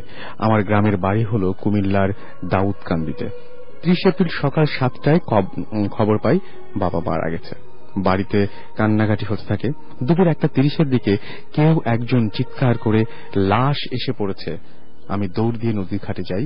নদীর ঘাটে গিয়ে দেখি আমার মামা চাচা নৌকা থেকে বাবার কফিন নামাচ্ছে এবং আমার মা চিৎকার করে কাঁদছে নৌকার ভেতর। হঠাৎ আমার মনে পড়ে, আরে এই সিন তো আমি আগেও দেখেছি, একদম সেই রাতের দেখার মতো, হুবহু একই রকম, একই ঘটনা, কোনো চেঞ্জ নেই। বাবা মারা যায় 30 এপ্রিল 2002 সকাল 5:20 এবং আমি কিভাবে 1999 সালের 30 এপ্রিলে সেটা দেখতে পাই। বাবা মারা যাবার পরে 3টা বিড়াল এই বাড়িতে আর কখনো দেখা যায়নি। এই ছিল ঘটনা। এবং তিনি যেটা বলছেন যে আমার মাথায় কিছু চিন্তা আসে। বাবা ছিলেন 7 ভাই, বাবার 3 ভাই মারা যায়, দুইজন হার্টের রোগে, একজন ক্যান্সারে, এবং এই ধরনের প্রবলেম তাদের বাসায় ছিল। সো এই যে আমি আরমান ভাইকে জিজ্ঞেস করলাম, ভাই এই যে দেখা যায় না যে এই যে আগে থেকে আলামত বা এই যে বিড়ালগুলো দেখতে পেল, এরকম কি মানে এটার কি কোনো ব্যাখ্যা আছে বা এর কোনো এক্সপ্লেনেশন আছে? যে বিড়াল 3টা বিড়াল হঠাৎ করে মাঝরাত্রে বাসায় এসে উপস্থিত হলো, এটার কারণটা কি মনে হয়? মানে এটা কি কেউ মরার আগে যদি এরকম হয় যে দেখা যাচ্ছে হঠাৎ করে চেঞ্জ, এই যে যিনি আমাদের ইমেলটি করেছেন তিনি বলেন যে তার বাবা মারা যাবার আগে এরকম দেখা যেত 3টা বিড়াল ঘরে ঘুমোচ্ছে। ডেফিনেটলি মরার আগে তো কিছু আলামত তো দেখা যায়, কিন্তু আমি যতটুকু জানি, মানে আমার পার্সোনাল এক্সপিরিয়েন্সে যতটুকু জানি, যে মরার আগে যে মরে সেই আলামতটা দেখতে পারে বা ফিল করতে পারে। যেমন এরকম অনেক পরিচিত আছে আমার, যে মারা যাওয়ার আগে 7-8 দিন আগে বলতেছে আমি আর থাকবো না বেশি দিন, ঠিকই 7-8 দিন পরে মারা যায়। মানে যারা মারা যায় তারা কিন্তু একটা বুঝে 1-2 মাস আগে। আলামত কিছু থাকে আপনার, মানে এই ব্যাপারটাতে আমি শিওর না যে আপনার বিড়াল বা এরকম কিছু থাকতে পারে কিনা। ওকে, সো আমাদের সাথে আরো একজন গেস্ট রয়েছেন এবং তিনি আমাদের সাথে আরো একদিন জয়েন করেছিলেন এবং তা আমরা প্রচুর SMS পেয়েছি আপনাদের কাছ থেকে। সেই দিনই আপনারা সবাই প্রশংসা করেছিলেন ঘটনাগুলোর। তো আমরা বলেছিলাম যে বাথরুম নিয়ে অনেক প্রবলেম থাকে, সো আমি বাথরুম রিলেটেড একটা ঘটনা তার কাছ থেকে শুনবো। আমার সঙ্গে রয়েছেন উইন। কেমন আছেন? ভালো আছেন না? আচ্ছা, ওকে, তো বলুন বাথরুম নিয়ে ঘটনাটা আমরা একটু শুনে ফেলি। হ্যালো লিসনার্স, আমি উইন ডায়েস। আমি আবার এসেছি রেডিও ভূত এফএম-এ, রেডিও 4-তে। আমি যে ঘটনাটি শেয়ার করব সেটার আগে একটু বলে নিতে চাই যে আমরা মনে করি যে আমরা যারা বয়স্ক বা বড় তারাই হয়তো বা প্যারানর্মাল অ্যাক্টিভিটি এক্সপেরিয়েন্স করি, কিন্তু আমরা শুনে অবাক হব যে 3 বছর বা 3.5 বছর এরকম ছোট একজন যখন স্ট্রেঞ্জ জিনিস অনুভব করে বা কোনো স্ট্রেঞ্জ কম্প্যানিয়ন দেখে, তাদের কাছে কিরকম অদ্ভুত লাগতে পারে জিনিসটা, তাদের ওয়ার্ল্ডটা কিরকম চেঞ্জ হয়ে যায়, এটাই একটা এক্সাম্পল আমি দিতে চাচ্ছি। এবং এটা আমার খুব কাছের, আমার ভাই, মানে আমার কাজিন, আমার মাসির ছেলে, তার নাম উইল, এবং তার ছোট বোন মাত্র এখন 5-5.5 বছর বয়স, তার নাম প্রিয়া। তাদেরকে নিয়ে আমি এই ঘটনাটা বলবো। বেশ অনেক দিন আগে, 2 বছরের মতো, তখন প্রিয়ার বয়স 3 বছর, কথা বলতে পারে ভালোই, এবং একটা বড় একটা নেশা তার, যে বাথরুমে গোসল করবে অনেক সময়। তার মা ডাক্তার থাকার কারণে প্রায় হসপিটালে থাকতে হতো এবং বাসাতে কাজের লোকের উপরেই প্রিয়াকে রেখে যেতে হতো। তো প্রায় তার মা আমার মাকে ফোন করে বলতো যে দেখ মেজদি, আমার মেয়ে এরকম বাথরুমে 1 ঘন্টা 1.5 ঘন্টা 12টায় ঢুকেছে, 1:30 বাজে বেরিয়েছে, কি করব? মানে খুব চিন্তিত, কারণ এত সময় একটা মেয়ে বাথরুমে কিভাবে থাকে, ছোট একটা মেয়ে 3 বছরের, গোসল করে এবং পানি সব শেষ হয়ে যায়, মানে গোসল করছে এবং বের করতে পারছে না। এমন অবস্থা যে বাথরুমের দরজাটা সে আটকে দেয় ভিতরে ঢুকে, এবং কেউ যদি ওকে ভিতর বাইরে দিয়ে ধাক্কা দেয় বলে যে আমি এখানে খেলা করছি, বাবুরা আছে, তোমরা এখন ডেকো না, আমি খেলা শেষ করে চলে আসবো, কিছু হবে না, আমি গোসল শেষ করে চলে আসবো, এরকম কথা বলে। কিন্তু এই জিনিসটা অনেক একটা স্ট্রেঞ্জ ব্যাপার, এবং এমন ঘটনাটা ঘটে খুব খুব পিরিয়ডিক্যালি রিপিটেড হয় ঘটনাটা, প্রায় সপ্তাহে একবার এরকম হয় যে বাথরুমে সে 2 ঘন্টা কাটিয়ে দিয়েছে। এরকমই একদিন দুপুরে, যেদিন উইল তার বড় ভাই বাসায় ছিল এবং সেও ছিল, শুধু উইল আর প্রিয়া দুজনে বাসায় ছিল, সেদিন হয়েছে উইল একটা বই পড়ছে খাটের উপরে, একটা গল্পের বই। তখন হঠাৎ করে তার কাছে মনে হলো যে প্রিয়া তো দেখছি না প্রিয়াকে, এবং সে তার বেডরুম থেকে বাইরে তাকাতেই মানে সরাসরি বাথরুমটা দেখা যায় না, বাট দরজা দিয়ে দেখলো যে কিছু একটা বাথরুমের দিকে হেঁটে গেল। সে দেখতে পেল হয়তো একটা ছায়া বা কিছু একটা দেখতে পেলে সে বইটা রেখে খাটের উপরে হেঁটে বাথরুমের দিকে যেতে আরম্ভ করে, এবং বাথরুমে যেয়ে দেখে যে বাথরুম থেকে প্রচন্ড আওয়াজ আসছে, লাফালাফি, দাপাদাপির, অনেক হাসাহাসির এবং চিৎকার করে, মানে বাচ্চারা যে ছোট ছোট অনেক বাচ্চা, একটা না এরকম অনেক বাচ্চা খেললে যেরকম আওয়াজ হয়, এবং মানে কল, শাওয়ার, ট্যাপ সব খোলা, এমনকি পানি ওভারফ্লো করে বাইরে চলে আসছে। কারণ মাত্র যদি প্রিয়া এখন ঢুকতো, যে ছায়াটা সে দেখেছিল, তাহলে হয়তো বা এখনই পানিটা এভাবে বাইরে চলে আসতো না। অনেক সময় ধরে হয়তো প্রিয়া ঢুকেছে এবং পানিটা বাইরে চলে আসছে ওভারফ্লো করে বাথরুমের, এরকম অবস্থা। সে কান পেতে শুনে যে অনেক আওয়াজ শুনতে পাচ্ছে এবং সে ভাবে যে এটা এরকম কেন হচ্ছে।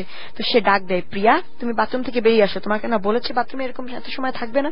কিন্তু ভিতর থেকে কোনো আওয়াজ আসে না, কোনো শব্দ নেই, সেই লাফালাফি চেঁচামেচি চলেই যাচ্ছে, এবং সে মনে করে বাসায় তো আর কেউ নেই, সে একা, এখন তাকে প্রিয়াকে বের করতে হবে, নাহলে তো সবাই বকা দিবে।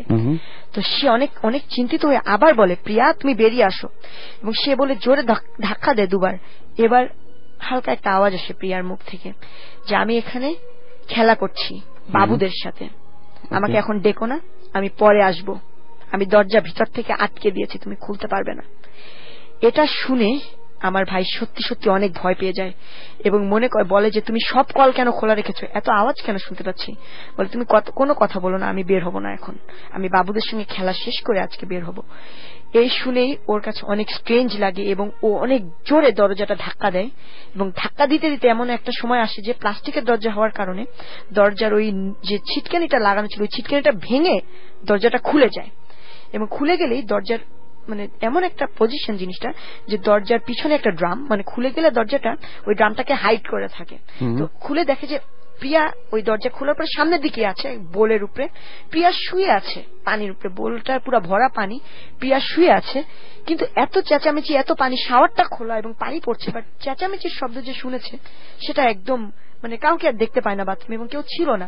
তো সে সঙ্গে সঙ্গে এই অবস্থা প্রিয়াকে দেখে টান দিয়ে বের করে নিয়ে আসে, একটু মায়েরও দেয় প্রিয়াকে দিলে, এবং সারা দিন সেদিন প্রায় 11-12টার দিকে ঢুকেছিল, প্রায় 2টার দিকে তাকে বের করা হয়, এবং সারাদিনই সে প্রিয়া চিল্লায়। এবং সেদিন আমরাও তার বাসায় যাই, এবং এমন একটা অবস্থা যে প্রিয়া বমি করছে, মারামারি করছে, এবং সবাইকে বলছে যে আমাকে বাবুর সঙ্গে ও খেলতে দেয়নি, মানে তার ভাইকে সে দেখতে পাচ্ছে না, কামড় দিচ্ছে, এরকম মাত্র 3 বছর বয়সে কামড় দিচ্ছে, বলছে আমি বাথরুমে বাবুদের সঙ্গে খেলা করব, কেন তুমি বের করে নিয়ে আসলে আমাকে, এবং অনেক কান্নাকাটি করছে, রাত 8টা পর্যন্ত এরকম কান্নাকাটি করে, তারপরে শান্ত হয়ে ঘুমিয়ে যায়। তো এরকম বাসায় কেউ যদিও বিশ্বাস করে না বাবু, কারণ ও বড়দের কম বাবু বলতো ছোট মানুষের জন্য, কিন্তু কে যে ছিল বাথরুমে এটা বিশ্বাস করে না। কিন্তু তার প্রায় 3-4 মাস পরের একটি ঘটনা, তখন উইলের পরীক্ষা চলছে, দুপুর 12টার সময়, তখন ও বাসায় একা, এবং প্রিয়াকে নিয়ে তখন কাজের লোক নিচতলায় গেছে। তো ও বাসায় 12টার দিকেই ও হঠাৎ করে বাথরুমে যায়, গোসল করবে বা এরকম কিছু একটা জন্য বাথরুমে যেয়ে ও যখনই দরজাটা আবার খুলে, বাথরুমের দরজাটা এরপর আর ছিটকানি লাগানো নেই, অন্যভাবে লাগাতে হয়, দরজাটা খুলে ওই ড্রামটা কিন্তু আবার দরজার পিছনে পড়ে যায়। তো ঢুকে যখন আবার দরজাটা লাগাতে যায়, তখন ও দেখে যে ড্রামের উপরে একটা ছোট্ট বাচ্চা আসন পেতে বসে আছে, এবং বাচ্চাটার চেহারা হুবহু তার মতো। এটা দেখে ও মানে একটুকটুকু একটা বাচ্চা, কিন্তু তার মতো কিভাবে চেহারা হতে পারে, এবং ওখানে কোনো আয়না নেই। আমিও বাথরুমে গিয়েছি, আমি ওখানে শাওয়ার করেছি কয়েকবার, কোনো আয়না নেই যে আয়নার রিফ্লেকশন দেখবে। ওটা দেখে ও সত্যি বাথরুমের মধ্যে পড়ে যায়। ওই অবস্থাতেই কোনো মতে দৌড়িয়ে একদম মেন দরজা খুলে নিচে চলে আসে ভয়ে, এবং এসে চিল্লাতে থাকে যে বাথরুমে আমাকে বাথরুমে দেখেছি এরকম বলে। এমন সময় তার বাসায় আরেকটা মামা থাকে, তার নাম রিপন, সেও তার কাজ শেষ করে বাসায় ফিরছিল লাঞ্চ করবার সময়। সে তাকে সিঁড়িতে ধরে বলে চলো উপরে যাই, কি হয়েছে। তো ওই দরজা খোলা অবস্থাতে তারা যখন দুজন উপরে ঢুকে বাসায় এসে দেখছে আসলে বাথরুমে কিছু নাই, কিন্তু শাওয়ারটার পানিও খোলা এবং ট্যাপের পানিও খোলা এবং বালতিটা ভরে একদম পানি ওভারফ্লো করে পড়ে যাচ্ছে, আগে যেরকম হতো সেরকমই। এবং তখনই উইল বল যেগুলো কিছুই ও দেখেনি এবং করেনি, কিন্তু ওখানে একটা বাচ্চা দেখেছিল। এরপরে আমরা একটু সেন্স করতে পারি যে আসলে কিছু একটা ছিল এরকম। তো সে বাসাও চেঞ্জ করা হয়েছিল এবং নতুন বাসাতে এসেছিল। এখনো প্রিয়া 5 বছর বয়স, এখনো মাঝে মাঝে এরকম হয়, তাকে সবসময় প্রায় চোখে রাখতে হয়। বাথরুমে ঢুকলে 1-1.5 ঘন্টা এখনো কাটিয়ে দেয়।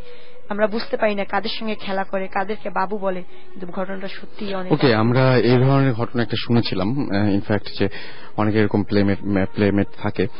এন্ড আমরা একদম শুরুর দিকে ভূত এফএম এর শুরুর দিকে গত বছরের কথা বলছি, তখন জুজুলিয়া যে ঘটনাটা শুনেছিলাম আমরা, সেখানে ঠিক ওই একই ঘটনা, যে ঘটনাটা সিলেটে ঘটেছিল, ঘটেছিল, ইন্ডিয়ায় ঘটেছিল, ঠিক সেই ঘটনার রেশ ধরেই যিনি আমাদের ঘটনা বলেছিলেন তিনি ঢাকায় এসে সেই জুজুর ছবিটা দেখতে পান। যাই হোক, একটা সেটা হচ্ছে একটা ঢাকার নিকেতনে একটা পিচ্চির কাছে, এবং সে বলে যে এটা আমার প্লেমেট।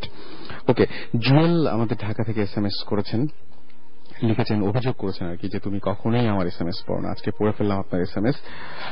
আমাকে সনি লিখেছেন চট্টগ্রাম থেকে, প্লিজ SMSটা পড়ো। আমি SMSটা পড়ে ফেললাম। এছাড়াও আমাকে দীপ SMS করেছেন, SMS করেছেন সুমন, SMS করেছেন বৃষ্টি, এছাড়াও আমাকে SMS করেছেন অনিক, SMS করেছেন শবনম, এবং তিনি আমাদের সাথে আছেন আজকে। এছাড়াও আমাদেরকে শৈলী SMS করেছেন, জিকো SMS করেছেন, রাব্বি SMS করেছেন, কামরুল, মাসুদ, তান্নি, এছাড়াও আমাকে SMS করেছেন দেখতে পাচ্ছি আহাদ, এবং ঘোস্ট ডন আমাদের SMS করেছেন। যাই হোক, আমাদের আরো বেশ কিছু ঘটনা রয়েছে। আমি যারা SMS করতে চান আরো বেশি, তাদেরকে আমি নিয়মটি বলে দিই। মোবাইলের মেসেজ অপশনে গিয়ে টাইপ করে ফেলুন SHOUT, শাউট স্পেস আপনার নাম স্পেস আপনার মেসেজ, পাঠিয়ে দিন 9840 নাম্বারে। এবং আমাকে সুমন SMS করেছেন, সুমন জাফরান, তিনি SMS করেছেন। এছাড়াও আমাকে মিস্টার ভ্যাম্পায়ার SMS করেছেন যে ভূতেরা সবাই কোন কলেজে ভর্তি হতে ইচ্ছুক। ওকে, রিয়াল ঘোস্ট আমাকে SMS করেছেন, এবং আমাকে SMS করেছেন দেখতে পাচ্ছি জিনের ভূত। আচ্ছা, রিয়াল ভূত আমাকে বলেছেন যে লাস্ট 2 উইকস তার ঘটনাগুলো বেশ আজগবি লাগছে। ওকে, আমার কাছে অবশ্য সেরকম কিছু মনে হয়নি, সরি টু সে।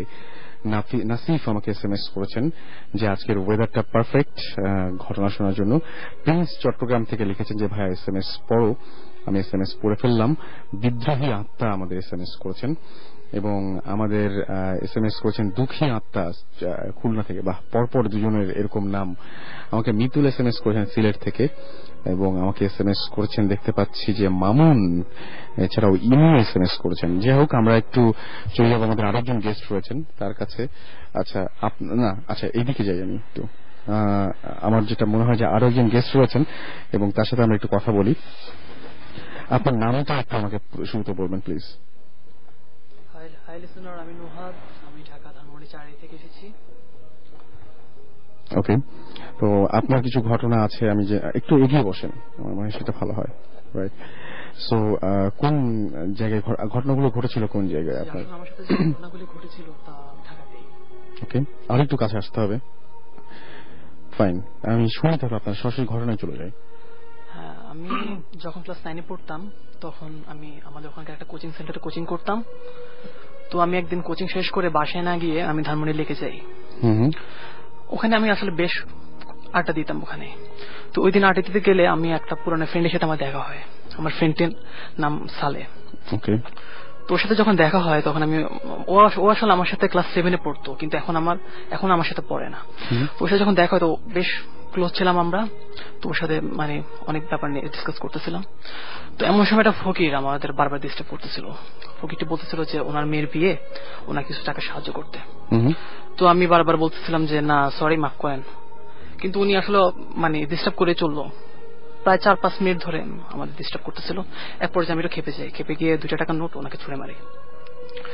তো সামনে অনেক লোক ছিল, তো লোকটা একটু মানে কষ্ট পেল মনে যত সম্ভব।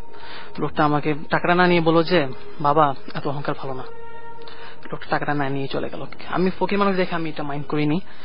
তো প্রায় 6টা 6:15 এমন টাইম সামথিং আমি বাসা থেকে ব্যাক করি।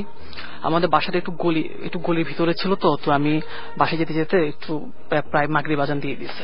এমন সময় ফকিরটাকে আবার আমি দেখি বাসার সামনেই। তো আমি তখনও আমি এত মানে ভয় পাই নাই, কারণ ফকির মানুষ যে কোনো জায়গা থেকে ভিক্ষা করতে পারে। তো আমি তখন উনি আবার একই অজুহাত যে ওনাকে কিছু টাকা দিতে, মেয়ের বিয়ে। আমি বললাম যে তখন তো আপনাকে টাকা দিলাম, আপনি তো টাকা না নিয়ে চলে গেলেন।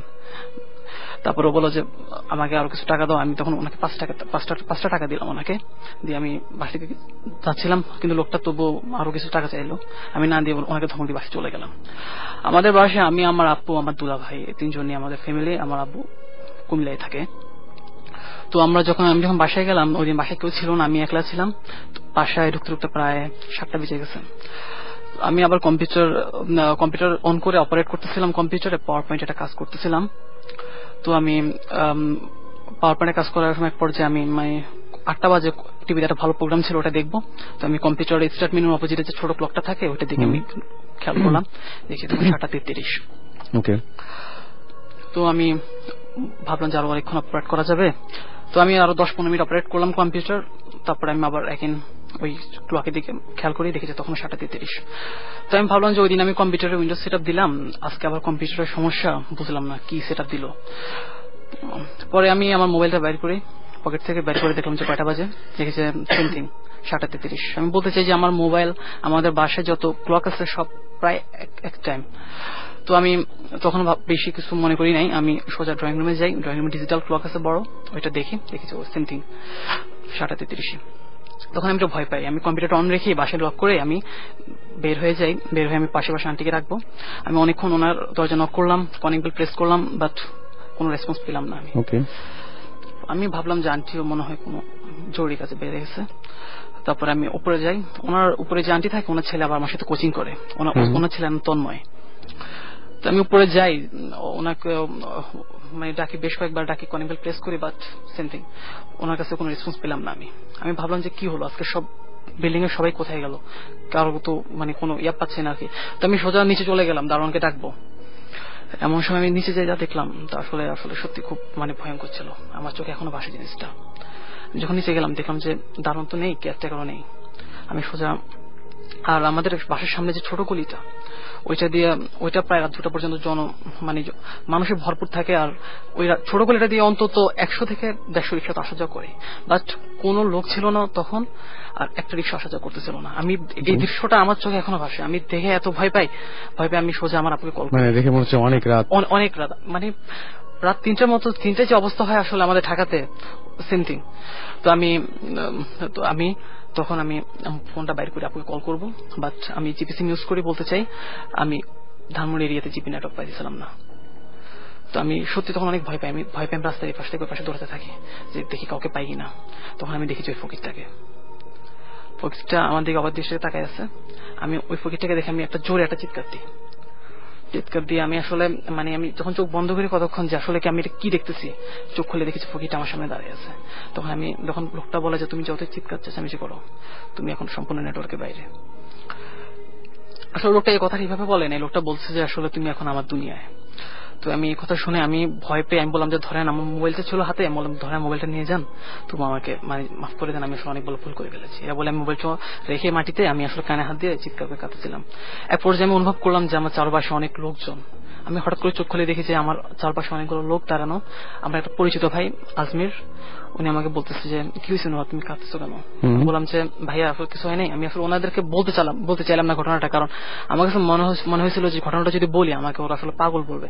তো আমি আসলে ঘটনা না বলে আমি মোবাইলটা নিয়ে আমি মোবাইলটা বাসায় চলে যাই। বাসায় চলে আমি দরজা খুলে দেখি যে প্রায় 8টা বেজে গেছে। কম্পিউটারটা অন করা তখন আমি আসলে আপু আর আমার ভাইয়া আসে, 8টার একটু পরে আসে। আসলে আমি আমাদের ঘটনাটা বলি। ওই দিন রাতে আমার 103 ডিগ্রি জ্বর ওঠে। আমি বলতে চাই আমি আসলে ভয় পাই, বেশ কয়েকদিন কলেজে যেতে পারিনি।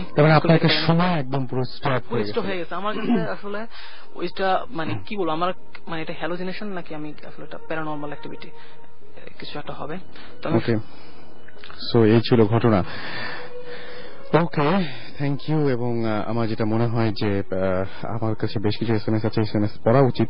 মৃদুল আমাকে SMS করেছেন, ভাইয়া আপনার SMS, আচ্ছা SMS তারেক আমাকে SMS করেছেন, এবং আমাকে SMS করেছেন দেখতে পাচ্ছি পঙ্কজ এবং শুভ। এছাড়াও আমাকে SMS করেছেন রিদওয়ান, SMS করেছেন ব্ল্যাক সিলেট থেকে, SMS করেছেন হিরক, এবং আমাকে SMS করেছেন সাগর দেখতে পাচ্ছি। তাসমিয়া SMS করেছেন আমাকে SMS করেছেন সাইমন, এবং এছাড়াও দেখতে পাচ্ছি যে আমাকে SMS করেছেন সিয়াম। তাছাড়া পূজা সিলেট থেকে SMS করেছেন, রিদওয়ান আমাকে খিলকা থেকে SMS করেছেন, হাবিব মংলা পোর্ট থেকে SMS করেছেন, আশুতোষ SMS করেছেন আমাকে। এছাড়া আরো অনেকেই। আর যারা SMS করতে চাচ্ছেন তাদেরকে বলবো যে মোবাইলের মেসেজ অপশনে যান, সেখানে গিয়ে টাইপ করুন SHOUT শাউট, স্পেস আপনার নাম, স্পেস আপনার মেসেজ, পাঠিয়ে দিন 984 নাম্বারে। এবং জয় আমাকে রিকোয়েস্ট করেছেন SMS টা পড়ে ফেলেছি। আমাকে বিনতি SMS করেছেন এবং আমাকে বলেছেন যে হ্যাঁ তিনি ভূত এফএমের কাহিনী শুনে যে রাতের বেলা ঘুমাতে পারেন না, সে ধরনের ঘটনা তিনি বলেছেন। তৌহিদ আমাকে আশুলিয়া থেকে SMS করেছেন। আদিবা লিখেছেন যে সবাই মিলে ভূত এফএম শুনি, ভয় লাগছে। ওকে, আমাকে বোতল ভূত SMS করেছেন, এবং তিনি বলেছেন আমার SMS পড়ো না কেন, এটা একটা মনে হয় ভুতুরে ব্যাপার।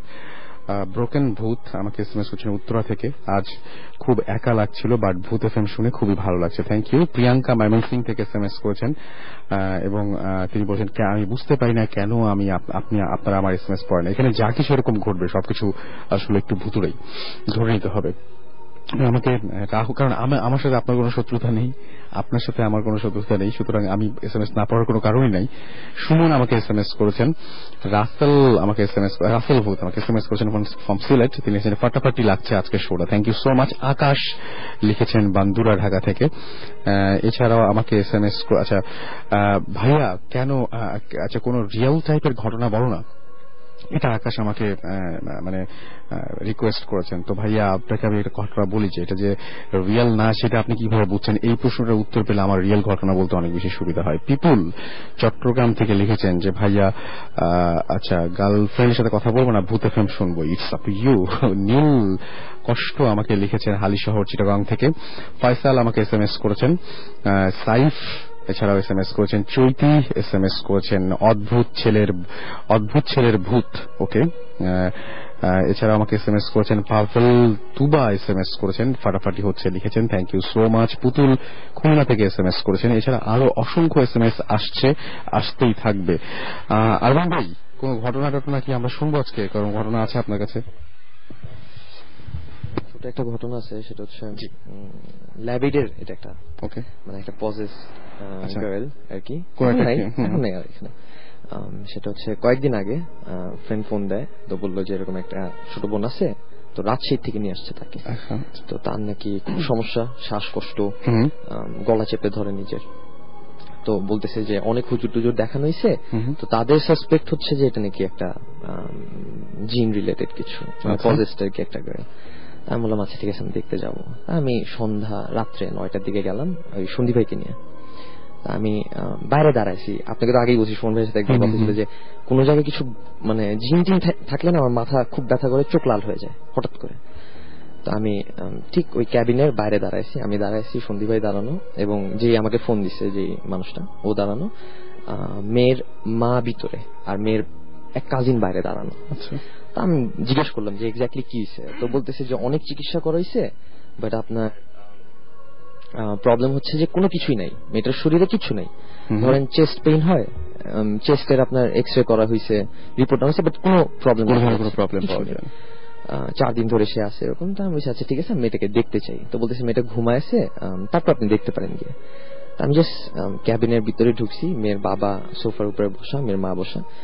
ঢুকে আমি যেই মানে আমার ফেসটা মেয়েটার একটু সামনে নিলাম দেখার জন্য, মেয়েটা ঘুমাচ্ছে, হঠাৎ করে আমাকে একটা বাড়ি দিয়ে, মানে একটা বাতাসি বাড়ি দিল, বাড়ি দিয়ে আমি সাথে সাথে রুম থেকে বেরিয়ে গেছি, মানে খুব দৌড়ি মারছি, ইনফ্যাক্ট ক্যাবিন থেকে দৌড় মেরে আমি চলে গেছি আপনার যেখানে লবি থাকে হসপিটালে, লবিতে গেলাম। 1 থেকে 2 সেকেন্ডের মধ্যে চোখ পুরা লাল হয়ে গেছে, বমি, মানে একদম বমি আসতেছিল আমার লিটারেলি। তো সন্দীপ ভাই এসে দেখতেছে, সবাই আসছে, ওরা এসে বলতেছে কি আপনার, আমি জানি না কি যেন একটা ধাক্কা মারছে আমার ফেসের মধ্যে। ওর যে কাজিনটা আসছে সে বলতেছে আপনার কি হয়েছে, আমি কিছু না মানে নর্মাল আছে, সন্ধ্যা আমি আর বলি নাই যে আমি একটা কিছু ফিল করছি, আমি বলছি সন্ধ্যা থেকে আমার শরীর খারাপ লাগতেছে এই অবস্থা। তা আমি আর ভয়ে মানে আমি যাচ্ছি না, ভিতরে যাব না। তো পরে আমি বলছি আচ্ছা ঠিক আছে, আমি কালকে এসে একটা জিনিস মেয়েটার সাথে কথা বলবো, মেয়েটা তো এখন ঘুমাচ্ছে, আমি কথা বলতে পারবো না, তো কালকে এসে একটা জিনিসও দিয়ে যাবো, একটা কাপড় দিয়ে যাবো, প্লাস কথা বলবো। তারপরে গেলাম। আমি নর্মালি এরকম কোথাও গেলে যদি কিছু মানে সমস্যা হয়, রাত্রে যেটা হয় আমার ভয় দেখানোর চেষ্টা হয় যাতে না যাই, হেল্প না করি এরকম। আমি গেছি পরের দিন বিকাল বেলায়, সন্ধ্যার দিকে গেলাম মেয়েটার সাথে কথা বলতে। তো মেয়েটা জেগেছিল, তা আমি মেয়েটার সাথে একটা তাবিজ ছিল। তা আমি তখন তার কাজিনকে বললাম যে আপনি তাবিজটা খুলেন আগে, মেয়েটার শরীর থেকে একটা তাবিজটা খুলে ফেলেন, প্লাস এই কাপড়টা যেটা দিচ্ছে এটা বাঁধেন, তারপর আমি ভিতরে ক্যাবিনে ঢুকবো। তো উনি ভিতরে গিয়ে হাতে কাপড় টাপড় বেঁধে তাবিজ টাবিজ খুলে রাখলো, তখন আমি ভিতরে গেলাম। তখন কোনো আমার মানে প্রবলেম হয়নি, কারণ ওই কাপড়টা হচ্ছে আমার প্রোটেকশন ছিল একটা, আমি এককালে পরতাম যখন। তো মেয়েটা কাপড়টা পরার পরে বসলাম, তো দেখি মানে মেয়েটার চোখটাই খুব বিয়ার্ড, এবং মানে আমার কাছে ভিডিও আছে, শেষ করে দেখাবো না আপনাকে। মেয়েটার চোখটা খুব বিয়ার্ড, খুবই বিয়ার্ড, তাকাচ্ছে মানে আমার কাছে না একটু অন্যরকম লাগতেছে, মানে মনে হচ্ছে না যে একটা মানুষ তাকাইতেছে। তো কথা বললাম, পরে মেয়েটাকে বললাম আপনার কি সমস্যা হয়, তো বলতেছে, উনি আমার দিকে তাকায় একটু হেসে হাতটা আমার সামনে আনছে, বিছনায় বসেই খাচ্ছিল, হাতটা আমার সামনে বলে কি এটা কি ফ্রেন্ডশিপ ব্যান্ড দিলেন, বলে একটু হাসছে আর কি। আমি বলছি হ্যাঁ ফ্রেন্ডশিপ ব্যান্ডই আপু, তুমি মানে বেশি দিন রাখতে হবে না আপনার, কয়েকদিন পড়লেই তারপর খুলে ফেলেন। তো পরে আমি মেয়েটাকে মেন্টালি বোঝানোর চেষ্টা করলাম যে আপনি সুস্থ আছেন। তখন ওর মা আমাকে বললো যে এইসব সমস্যা জানতে চাইলাম যখন, ছোটবেলায় নাকি তাদের বাসায় একটা সাপ ছিল, অনেক দিনই ছিল সাপটা। তার বড় ভাই প্লাস তার মামা সম্ভবত, এক্স্যাক্টলি খেয়ে নেই, বাট তার বড় ভাই ইনভলভ ছিল, তো ওই সাপটাকে মেরে ফেলে। ওই সাপটাকে মারার পরে রাত্রেবেলা আপনার মেয়েটা তার মায়ের সাথেই ঘুমাইতো, হঠাৎ করে মেয়েটা এরকম উঠে ছুড়াছুড়ি শুরু করছে জিনিসপত্র। তো মেয়েটার মা যখন জিজ্ঞেস করছে কি হয়েছে, তখন সে নাকি একটু চেঞ্জড ভয়েসে আপনার বলতেছে যে তোমরা আমার ভাইকে কেন মারছো, আমি তো কিছুক্ষণের জন্য বাইরে গেছিলাম, এসে দেখি তোমরা আমার ভাইকে মেরে ফেলছো। তোর মা বলতেছে আপনার ভাই বলতে আপনার ভাইকে, তোমার ভাই তো পাশের রুমে ঘুমাইতেছে। বলে না, যাকে মেরে ফেলছো সে আমার ভাই, আমি ওকে বাসায় রেখে গেছিলাম, এসে দেখি সে নাই, তাকে তোমরা হত্যা করছো। তো তখন ওনার মা বলতেছে যে আপনার ভাই যে সাপের রূপ নিয়ে আসবে এটা তো আমি বুঝি নাই, এখন যে কেউ দেখলে তো সাপ মারবে, মানুষ তো ভয় পেলে সাপ মারবেই। তখন বলতেছে না, আমার ভাই বিড়াল হয়ে আসতো আপনাদের বাসায়, আচ্ছা, তো আপনারা অনেক তাড়ায় দিচ্ছেন তাকে, অনেক কিছু বলে টলে তাড়ায় দিচ্ছেন। এরকম প্রায় মেয়েটার সাথে নাকি হতো। তো তারা এরকম মেয়েটা এরকম উঠে মানে একটা খিচুনি টাইপের দিত, বুকে মানে বুকে ব্যথা হইতো, তার গলা চেপে ধরতো নিজের। তো গলা চেপে ধরাটা যেটা আমি তাকে জিজ্ঞেস করছি যে আপনি গলা চেপে ধরতেন, কেউ কি ধরতো না আপনিই ধরতেন, বলে না আমি যখন এরকম প্রবলেম হয়, মেয়েটা বলছে যে আমার শ্বাসকষ্ট হলে আমি গলা চেপে ধরি, মানে যাতে শ্বাসটা নিতে পারি। তখন কারণ তার কাজিন আমাকে বলছে যে জিনটা এসে তার গলা চাপে, তো আমার কাছে এটা একটু অস্বাভাবিক লাগছে। তো কাজিনের মেয়েটার সাথে যখন কথা বললাম, সে বললো যে না, গলাটা আমি নিজেই চেপে ধরি, আমার শ্বাস যখন বেশি কষ্ট হয় তখন আমি জাস্ট গলা চেপে একটু শ্বাস নেওয়ার চেষ্টা করি। তো পরে তারপর তার মা বলতেছে যে আমি বলছি তখন আপনি কি করলেন, বলে যে আমি এরকম অনেক ট্রিটমেন্ট করছি, এরকম তার সবকিছু চেক আপ করেছি, কোনো প্রবলেম নাই তার। তো লাস্টে না পেরে কবিরাজের কাছে নিয়েছে, একজন ওদের দেশের বাড়িতে একজন কবিরাজের কাছে নিয়ে, তো কবিরাজ নাকি মেয়েটার শরীরে জিনটা আনছে। আনার পর তখন জিনটা বলতেছে যে হ্যাঁ আমি আসি, আমি যাব না, কারণ যেহেতু আমার ছোট ভাইকে মারা হয়েছে এরকম বলতেছে। তখন কবিরাজটা মেয়েটাকে মারছে, আপনার লাঠি দিয়ে মারছে আর কি। মারার পরে এবং জিনটাকে নাকি প্রমিস করাইছে যে আর কখনো মেয়েটার শরীরে আসবে না। তো জিনটা বলছে যে ঠিক আছে আমি আর আসবো না কখনো। তারপর থেকে প্রবলেম গুলো আরো বেশি শুরু হয়েছে কবিরাজের কাছে মারার পর। তো এরকম কয়েক মাস প্রবলেম হইতে হইতে মাঝখানে এক্স্যাক্টলি কাহিনীটা আমার খেয়াল নাই, রেকর্ড করা আছে, আমি শুনতে হবে। ওই জায়গাতে সম্ভবত কবিরাজের পরে চ্যালেঞ্জ দিছিল যে জিন আর থাকবে না। জিন নাকি বলছিল যে আপনার মেয়েকে বিয়ে দিয়ে দেন, তাহলে আমি আর আপনার মেয়েকে বিরক্ত করব না, কিন্তু ও যতদিন আপনাদের বাসায় থাকবে আমি ততদিন এরকম বিরক্ত করে যাব তাকে। তখন আমি মেয়ের মাকে বললাম যে কবিরাজের কাছে যে নিছেন এটা একটা সাইকোলজিক্যাল এফেক্ট হবে মেয়েটার প্রতি, এবং যদি কিছু নাও থেকে থাকে, ছোট একটা মেয়ে তো একদম বাচ্চা একটা মেয়ে, আমি কিছু নাও থেকে থাকে তাকে যে এইভাবে লিটারেলি হিট করা হইতেছে, গায়ে টর্চার করা হইতেছে, তারপর সবাই আমরা কম বেশি হইলেও সবাই একটু ভূতের গল্প দেখি, মুভি দেখি, তার মাথায় ওই সাইকোলজিক্যাল এফেক্ট গুলো হয়ে গেছে যে নিশ্চয়ই তার শরীরে কিছু আছে, যে কারণে তাকে কবিরাজের কাছে নেওয়া হয়েছে, মারা হয়েছে তাকে। ইভেন যদি তার কাছে কিছু নাও থেকে থাকে, সে ওইভাবে চিন্তা করে নিছে। একটা রাত্রে যখনই হবে সে মনে করবে যে আমার সাথে একটা জিনিস হয়েছে, আমার এখন কিছু তো বলতে হবে আমার। তখন সে কিছু না বললেও কানের মধ্যে শুনবে যে সাপটাকে মারা হয়েছে, সাপটা ওর ভাই, এগুলো উচ্চারণ করবে। তো পরে কালো কাপড়টা দেওয়ার পর আমি ওই কাজিনটাকে বলছিলাম যে আজকে রাত্রে কোনো সমস্যা হবে না, যদি হয় তাহলে বুঝতে হবে যে কিছুটা সাইকোলজিক্যাল সমস্যা আছে, যেহেতু ওই ইনসিডেন্ট গুলো ঘটছে তার। আর 10 to 15% হয়তো আপনার স্পিরিচুয়াল কিছু আছে, জিন রিলেটেড। কালো কাপড়টা দেওয়ার পর আমার যেমন স্টপ হয়ে গেছিল পুরোপুরি, আমি কিন্তু কিছু দেখতাম না। আমি যখন কালো কাপড় পরছিলাম কোনো জিন টিন কিছুই দেখতাম না। কিন্তু মেয়েটা নাকি আমি চলে আসার পর এখান থেকে মেয়েটা নাকি সাথে সাথে আপনার আবার শুরু করছে, মানে বুকে বাড়ি টাড়ি দিয়ে গলা চেপে ধরা শুরু করছে। তো কাজিনটা আমাকে ফোন দিচ্ছে, আমি বললাম যে নর্মালি তো করার কথা না, যদি কালো কাপড়টা যেহেতু সেফটি করার কথা না, বললাম বাসায় চলে আসছি। তো পরে গতকালকে আবার ফোন দিচ্ছে আমাকে। তা আমি তখন ওনাকে বললাম যে আপনি এক জায়গায় নিয়ে আসেন, নিয়ে আসলে ওইখানে এক্স্যাক্টলি বোঝা যাবে যে আদৌ কিছু আছে নাকি না। বাট কাজিনটা ডিনাই করতেছে, মানে সে আনতে চাচ্ছে না। সে বলতেছে আমি আসবো, বাট ওকে আনতে পারবো না আমি, তার আবার রাত্রি চলে যাবে, সম্ভবত আজকে রাত্রি মনে হয় চলে গেছে। আমি অনেক কনভিন্স করার চেষ্টা করছি যে আপনি নিয়ে আসেন, এক্স্যাক্টলি কি হয়েছে মেয়েটার সাথে, আমি ওটা মানে জানার চেষ্টা করতে পারি। তখন মানে সে আমার মানে কোনো মতেই সে রাজি হবে না, মেয়েটাকে সে আনবেও না। সে বলতেছে আমি আসবো, মেয়েটার বাবা আসবে, মেয়েটার মা আসবে, বাট মেয়েটাকে আমি ওইখানে নিব না যেখানে আমি নিতে বললাম। তো আলটিমেটলি আমার কাছে মনে হইতেছে যে জিন এই একটা ল্যাবরেটরির সাথে যেটা ঘটলো কি, মানে এই হসপিটালের সাথে একটা কাহিনী, এটা একটা ঘটছে। আর একটা একটু পরে বলি। ওকে ওকে, তাহলে আমি একটা ছোট্ট ব্রেকে যাই। কি মাসুম, কি অবস্থা? তাহলে একটা ব্রেকে চলে যাই। And coming up next is একটা গান, ডেফিনেটলি, কারণ আমরা একটা ব্রেকে যাবো। এন্ড আপনাদের এসএমএস তার আগে কিছু বলে যায় যে আপনারা অসংখ্য এসএমএস পাঠিয়েছেন, থ্যাংক ইউ গাইজ। আমাকে এসএমএস করেছেন কাছের ভূত। ওকে, এছাড়াও আমাকে এসএমএস করেছেন মুন্না রাজশাহী থেকে, বলেছেন যে ভাইয়া আমি আপনার এসএমএস, আচ্ছা আমার এসএমএস পড়ো না কেন। এছাড়া আমাকে এসএমএস করেছেন বাদল ধানমন্ডি থেকে, এসএমএস করেছেন আমাকে হাসান সিলেট থেকে। এছাড়া আমাকে এসএমএস করেছেন আরিফ, এবং তিনি বলেছেন যে তিনি রেগুলারলি প্রোগ্রামটা শোনেন। আমাকে ফারজানা এসএমএস করেছেন এবং তিনি আচ্ছা আরমান ভাইয়ের সাথে কন্ট্যাক্ট করতে চেয়েছেন। আচ্ছা, যদি কোনো প্রবলেম থাকে ডেফিনেটলি আমাকে যদি আপনি ইমেল করেন, আমি তাহলে ডেফিনেটলি চেষ্টা করব তার কাছে ইমেলটি পৌঁছে দিয়ে এই কন্ট্যাক্টটা করে দেওয়ার জন্য। সাইবার ভূত আমাকে এসএমএস করেছেন, লিখেছেন ভাইয়া আমার ভূতের সাথে মানে কি বলবো যে মিট করার খুব শখ তার আর কি। শাহনাজ আমাকে এসএমএস করেছেন এবং বলেছেন ভাই তুমি আমার ফার্স্ট এসএমএস পড়োনি। অ্যাঞ্জেল আমাকে এসএমএস করেছেন এবং এছাড়াও এসএমএস করেছেন নীলা, নিটোল, এসএমএস করেছেন কাইয়ুম, মিম ফ্রম ঢাকা, এসএমএস করেছেন ডেভিড ভিলা। এছাড়াও আমাকে এসএমএস করেছেন দেবব্রত। এছাড়াও ঢাকা থেকে আমাকে এসএমএস করেছেন আচ্ছা কে, সেটা হচ্ছে ক্যান্ডিডেট ভূত। ওকে, ওমর সাদ আমাকে এসএমএস করেছেন। 5টা এসএমএস দিচ্ছি বাট একটাও পড়নি, আমি একটু পড়ে ফেলেছি। র্যাটস আমাকে এসএমএস করেছেন ভাইয়া আজকের এপিসোডটা চরম হচ্ছে, থ্যাংক ইউ সো মাচ। এবং আমি আপনাদেরকে বলে রাখি যে এর পরে যে ঘটনাগুলো রয়েছে সেই ঘটনাগুলো ডেফিনেটলি আরো অনেক অনেক অনেক অনেক বেশি ভয়ের। So just stay tuned. এছাড়া আমাকে হিরামণি এসএমএস করেছেন, আফফান এসএমএস করেছেন, ফামি এসএমএস করেছেন, সিলেট থেকে ভূতের আড্ডার থেকে এসএমএস করেছেন আমাকে ভূতের আড্ডার আচ্ছা বোটানিকা। ওকে, এছাড়া আমাকে সোনিয়া এসএমএস করেছেন, রাবিব ফ্রম সিলেট, পুতুল ফ্রম খুলনা, ভূত এফএম দুঃখিনী পুরী আমাকে এসএমএস করেছেন, ডিজিটাল ভূত এসএমএস করেছেন ধানমন্ডি থেকে। এছাড়াও আমাকে এসএমএস করেছেন শাপলা, আমাকে এসএমএস করেছেন দেখতে পাচ্ছি সুজন, রাফা এবং মিস্টার ভ্যাম্পায়ার সহ আরো অনেকে।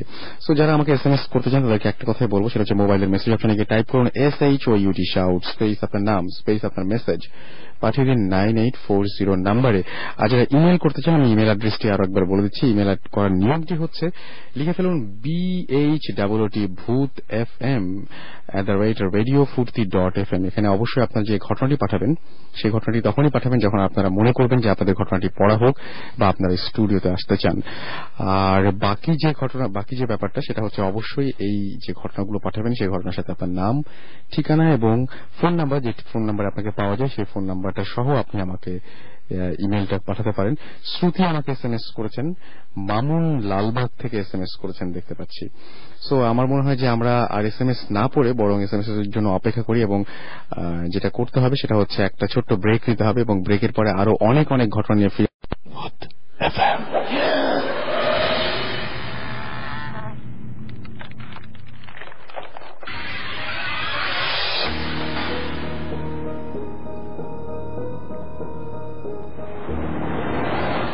রাইট, কোন সন্দেহ নেই যে শুনছেন সবসময় রেডিও ফুর্তি, সাথে আছি রাসেল এবং মাসুম।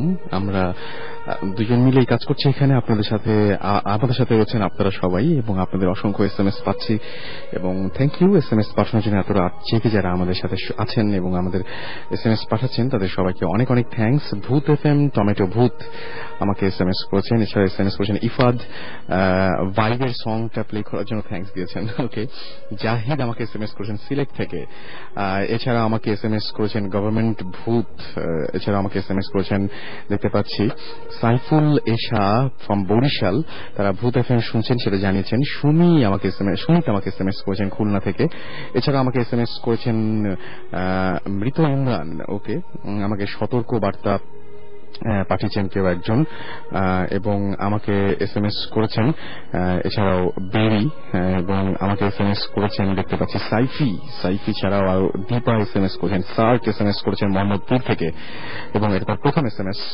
আর পড়িনি কেন তাই জানতে চেয়েছেন। প্রাপ্তি আমাকে SMS করেছেন এবং তিনি বলছেন যে আমার বেডের পাশে সাউথের জানালায় কি যেন নক করছে। ওকে, আমার মনে হয় যে এখন ভূত FM শুনছেন, ভুল হওয়ার সম্ভাবনা সবচেয়ে বেশি এই জন্য। রাজীব আমাকে SMS করেছেন, এছাড়া আমাকে SMS করেছেন নিঝুম, এছাড়াও আমাকে SMS করেছেন দেখতে পাচ্ছি আরো অনেকেই।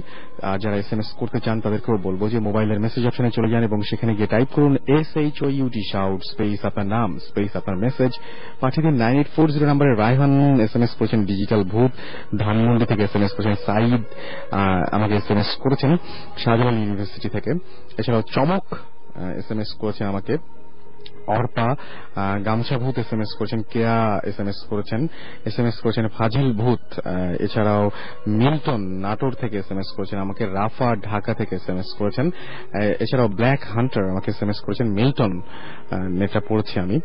যাই হোক, আমাদের সাথে আরো একজন গেস্ট রয়েছেন, তার সাথে একটু কথা বলবো আমরা, এবং তিনি শুরুতে একটা ঘটনা বলেছেন, এটা তার সেকেন্ড স্টোরি, সেকেন্ড যে ঘটনা সেই ঘটনা আমি চলে যাচ্ছি। আপনার নামটা আরেকবার বলবেন?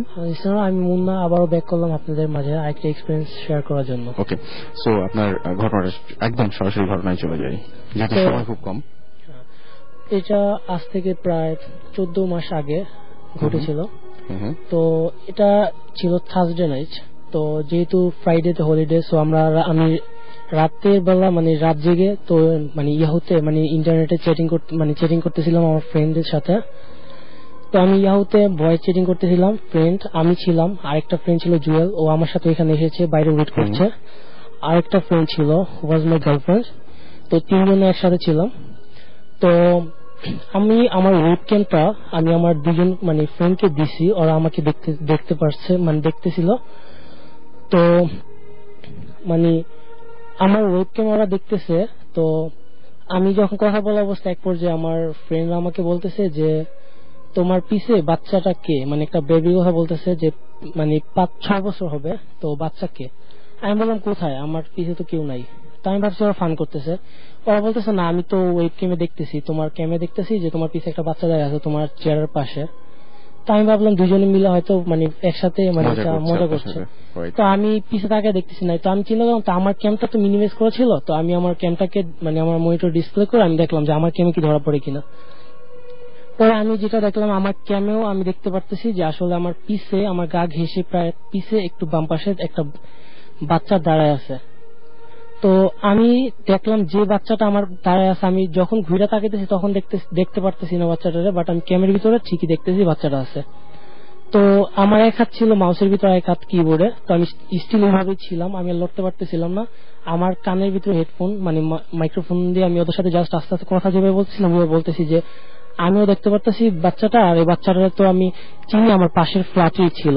ওকে, বাচ্চাটা পাশের ফ্ল্যাটে থাকতো অনেক, বাচ্চাটা আমি অনেক আদর করতাম, আর বাচ্চাটা আমার অনেক ভক্ত ছিল, তো আমাকে ভাইয়া ভাইয়া বলতো। আর ওই বাচ্চাটার মা বাবা জব করতো পাশের ফ্ল্যাটে, আর বাচ্চাটা কাজের মেয়ের কাছে থাকতো সারাদিন। তো আমার রুমে এসে সারাদিন পুরো থাকতো, আমার রুমে খেলনা দিয়ে বিভিন্ন টয়েস দিয়ে খেলা করতো। তো বাচ্চাটা 40 দিন আগে মারা গেছিল, একটা অ্যাক্সিডেন্টে মারা যায়। ও ওর খালামনির বাড়িতে যায়, ওদিকে ছাদ থেকে পড়ে মারা গেছিল। তো যাই হোক 40 দিন সেই দিন ছিল। তো যেদিন আমি যে রাতে ঘটনাটা ঘটে সেদিন 40 দিন পূরণ হয়। তো আমি এভাবে দেখার পর আমি আর কিছুই করতে পারতেছি না। আমার রুমের পরে ডাইনিং স্পেস, তারপরে ভিতরে হচ্ছে আমার মা বাবার বেডরুম। তো আমি যে ডাক দিব মামাকে সেটাও পারতেছিলাম। আমি জাস্ট আমার ফ্রেন্ডদেরকে যেভাবে কথা বলতেছিলাম ওই অবস্থায় বললাম যে একজন আমার মার মোবাইলে ফোন দিয়ে বললো যে আমার ক্লোজ ফ্রেন্ড, আমার মা বাসার নাম্বার জানে। তো আমি বললাম যে আমার মার নাম্বারে ফোন দিয়ে বললো যে আন্টি মুন্নার রুমে আসেন, দেখেন কি হয়েছে। তো ওরা সাথে সাথে ফোন দেওয়ার পরে তো যখন আমি শুনতে পারি যে আমার মার মোবাইলে রিং বাজতেছে বাসার হোম সেলফোনে, তো রিং বাজার সাথে সাথে আমি দেখলাম ক্যামে দেখতেছি যে বাচ্চাটা হাইটা চলে গেল আমার মেইন গেটের দিকে। পিচ্চিটার নাম ছিল রাফি। তো ও হাইটা গেটের দিকে চলে গেল। এরপরে কোথায় গেছে, গেটের দিকে গেছে, এরপরে কোথায় ক্যামে তো আর এত দেখা যায়নি। তো আমি সাথে সাথে একটা চিৎকার দিয়ে যখন আমার মা বাবা রুম থেকে সাথে সাথে চলে আসে, রিং এর সাউন্ড তো অবশ্যই আমার মা বাবা জেগে গেছিল। তারপর আমার রুমের সাথে চলে আসে, তারপর সবকিছু বলার পরে আব্বু বলে যে না তুমি ভুল দেখছো, হয়তো বা উল্টা পাল্টা দেখতে পারো, রাত জাগতেছো এই কারণে। তো আমি বললাম তো আমার ফ্রেন্ডরা কি ভুল দেখবে, আমার ফ্রেন্ডরাও একই সাথে একই জিনিসটা দেখে। তো যাই হোক পরবর্তীতে আমি আমার ওই আন্টির কাছে সব বলি। পরের দিন সকালে আমার জ্বর আসে অনেক, ঘুম থেকে অনেক লেট করে উঠি, পরে সবকিছু বলা হয় আন্টির কাছে। পরে ওই যে বাচ্চাটা দেখি তার মার কাছে বলা হয়। তারপরে মা বাবা তো এটা শোনার পরে কান্নাকাটি করতেছে অনেক, এটা শুনি না যে আমার ছেলে তোমার সাথে আসছে, দেখছো তুমি। যাক পরে বাবা বলে যে হ্যাঁ তোমার আমার ছেলে তোমার প্রতি অনেক তোমার ভক্ত ছিল, হয়তো 40 দিন যেহেতু আত্মা ঘোরাফেরা করে, এটা নিয়ম ইসলাম ধর্মে এটা আছে যে 40 দিন আত্মা ঘোরাফেরা করে। তো বলে যে তোমার হয়তো অনেক ভক্ত ছিল, তো আত্মা হয়তো বা মেবি তোমার সাথে দেখা দেওয়া গেছে। তো এটা বলার পরে তার মা তো অনেক কান্নাকাটি অবস্থায়, অনেক অবস্থা খারাপ, এই কারণে তাদের সাথে এটা নিয়ে ডিসকাস করি না। তো যাই হোক পরবর্তীতে আমি আর আমার রুমে ঘুমাইতে পারি না। পরে যাই হোক আমার মা আমার সাথে অনেকদিন ঘুমায়, পরে আস্তে আস্তে এখন জিনিসটা নর্মাল হয়েছে, এখন পর্যন্ত তারপরে কোনো প্রবলেম হয়নি। এই ছিল ঘটনা। এবং এছাড়া আমাদের কাছে আরো একটা ঘটনা রয়েছে, যেহেতু সময় কম তার আগে বলি যারা SMS পাঠাচ্ছেন তাদেরকে বলি যে আমাকে মিলা SMS পাঠিয়েছেন, দেখতে পাচ্ছি হিমেল SMS করেছেন জাহাঙ্গীরনগর ইউনিভার্সিটি থেকে, আমাকে আকাশ SMS করেছেন, ফারহাজ SMS করেছেন সিলেট থেকে, এছাড়াও পরশ SMS করেছেন আমাকে SMS করেছেন মনির 35, আমাকে SMS করেছেন রুশো, এছাড়াও আমাকে SMS করেছেন উর্বি চিটাগং থেকে, আমাকে লাভ ভূত SMS করেছেন, ভাইয়া ভূত SMS করেছেন, শ্রাবণ SMS করেছেন, অয়ন SMS করেছেন। আমাদের আরো একজন গেস্ট রয়েছে, তার সাথে একটু কথা বলবো। নামটা বলবেন প্লিজ আপনার। হ্যালো লিসেনার্স, আমি সৌরভ। তো সৌরভ, আপনার যে ঘটনাটা ছোট্ট করে, যেহেতু সময় খুব কম, একটু ছোট্ট করে বলতে হবে। আমি পরদিনের জন্য আমি গ্রামে যাই। গ্রামে যাওয়ার পর তারপর কিছুদিন পর আমার এক মামা আসে, বড়দিন উপলক্ষে মামা আসে। মামা আসার পর সে বেশ কিছুদিন থাকে, তারপরে বড়দিন আমরা একসাথে করি। বড়দিন করার পর বেশ কিছুদিন থাকি, বড়দিন করার পর তারপরে মামার একটা শখ ছিল কি যে যখনই গ্রামে আসবে, সে ঢাকায় থাকতো, যখনই গ্রামে আসবে সে মাছ মারবে। আচ্ছা, সে প্রায় 2 দিন মাছ মারতে গেছে। 3 দিনের মাথায় আমি বলছি যে মামা চলো আমি তোমার সাথে মাছ মারতে যাব। তো মামা বললো ওকে নো প্রবলেম, আমি চলো। আমাকে দেখা দেখি আমার ছোট ভাই সেও যায় মাছ মারতে রাত্রে। তো মাছ মারতে যাই। তারপরে আমার মামার নৌকা ছিল, সেও নৌকা টোকা নিয়ে তারা গেলাম, আমরা সবাই নইতে গেলাম। নইতে গিয়ে মাছ টাছ খুঁজলাম, মাছ পেলাম, বেশ ভালোই মাছ। তারপরে হঠাৎ করে একটা জঙ্গল থেকে একটা লাশ বেরিয়ে আসলো। বের হয়ে আসলো না ভেসে আসলো? ভেসে আসলো, রাইট। তারপরে ভেসে আসলো, আমাদের নৌকায় ঠেকলো। নৌকা যেখানে আমি বসেছিলাম সামনে, ভাই ছিল মধ্যে, আর মামা নৌকা ভাই ছিল, সে আমার নৌকার সামনে ঠেকে গিয়েছিল। তারপর মামাকে বললাম মামা দেখো নৌকার মধ্যে কি ঠেকেছে। তারপরে মামা দেখে বললো তোমরা 2 জন পিছিয়ে চলে আসো। তো আসলাম। আমাদের বাড়িতে কি যে একটা খাল আছে, হ্যাঁ, নদী আর খালটা মিলানো, আর সে খালের মধ্যে একটা ঘাট আছে আমাদের। মামা করছে কি সে ঘাটের মধ্যে ভিড়ে যাচ্ছে। ভিড়ে যাওয়ার পর যাচ্ছে, কিন্তু নদীটা ছিল কি স্রোত উপর দিকে ছিল, বাস লাশটা উল্টা দিকে চলছে, রিভার্স চলছে স্রোতের সাথে। যেহেতু লাশটা ভেসে আসছে যেদিকে স্রোত সেদিকে থাকার কথা, বাট সেটা চলছে ঠিক স্রোতের উল্টা দিকে, রাইট। তারপরে অবশ্যই স্রোতটা খালের ভিতরে চলে যাবে, কারণ চকের জন্য স্রোতটা ইউজ করা হয়েছে পানি দেওয়ার জন্য। নৌকাটা ভেড়ে যাচ্ছে, তো ওই লাশটা আমাদের পিছে পিছে আসছে, মানে যতদূর পর্যন্ত আপনার ঘাটে না যাই। তো মামা তাড়াতাড়ি করে নৌকাটা বাঁধলো ঘাটে। বাঁধার পর সে বললো তোরা চলে যা, আমি একটু কিছুক্ষণ থাকবো এখানে। এটা কি বাসায় চলে আসছে তখন?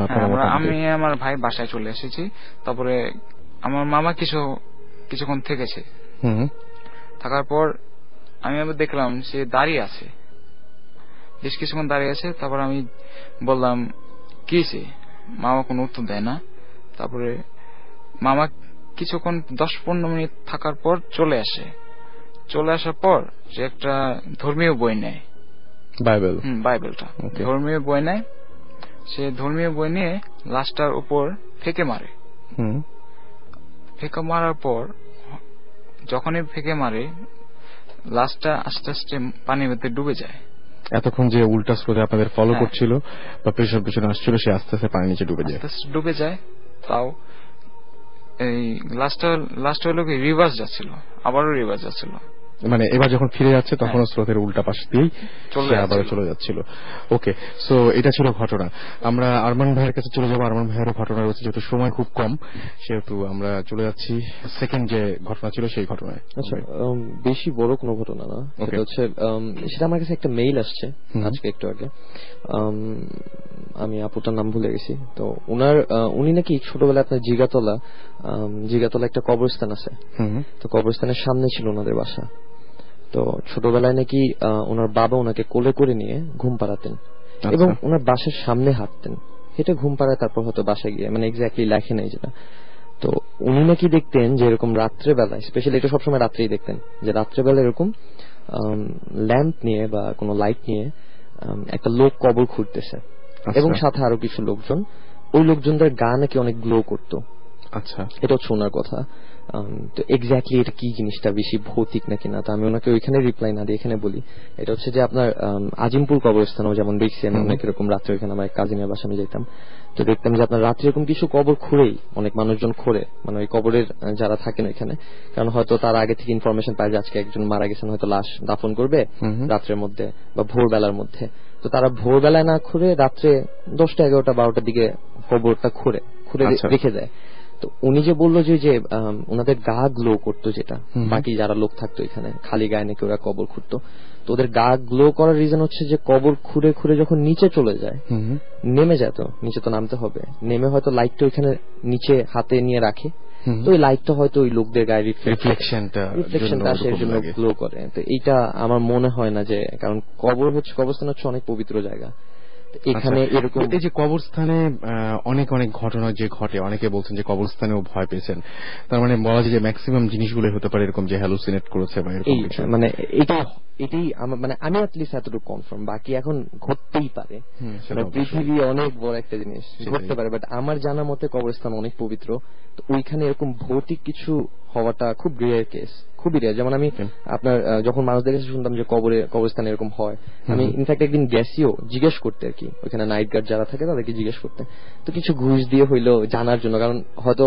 হচ্ছে বাট বলবে না, তো একটু চা পানি খাওয়া টাওয়াই জিজ্ঞেস করলাম যে এরকম আসলে কি কিছু হয় নাকি না, তো বললো না আজ পর্যন্ত কবরস্থানে এরকম ওনারা কোনো ইনসিডেন্ট দেখেন নাই, কিছু হয় না, তবে কিছু উইয়ার্ড জিনিস থাকে, যেমন অনেক ওই আপনার সুফি টাইপের কিছু লোকজন থাকে, মানে আধ্যাত্মিক লোকজন, তো ওরা রাত্রেবেলা কবরের মধ্যে ঢুকে যায়, মানে কবরস্থানে ঢুকে, কবরের ভিতরে না কবরস্থানে ঢুকে যায়, ওরা এক জায়গায় বসে থাকে, হয়তো ধ্যান করতেছে, কিছু করতেছে, হয়তো কোনো মানুষ ওই মানুষটাকে দেখছে যে হয়তো কবরের মধ্যে, কবরের সাইডে কোথাও বসে, বা অত রাত্রে দেখলে যে কারো কাছে উইয়ার্ড লাগবে, আসলে এটা একটু ভৌতিক ব্যাপার হবে, এটাই হতে পারে। ওকে, সো আর কোনো ঘটনা কি আছে? না, আপাতত আজকে কোনো ঘটনা নেই। আমরা মোটামুটি শেষের দিকে চলে এসেছি, কিন্তু বেশ কিছু এসএমএস রয়েছে।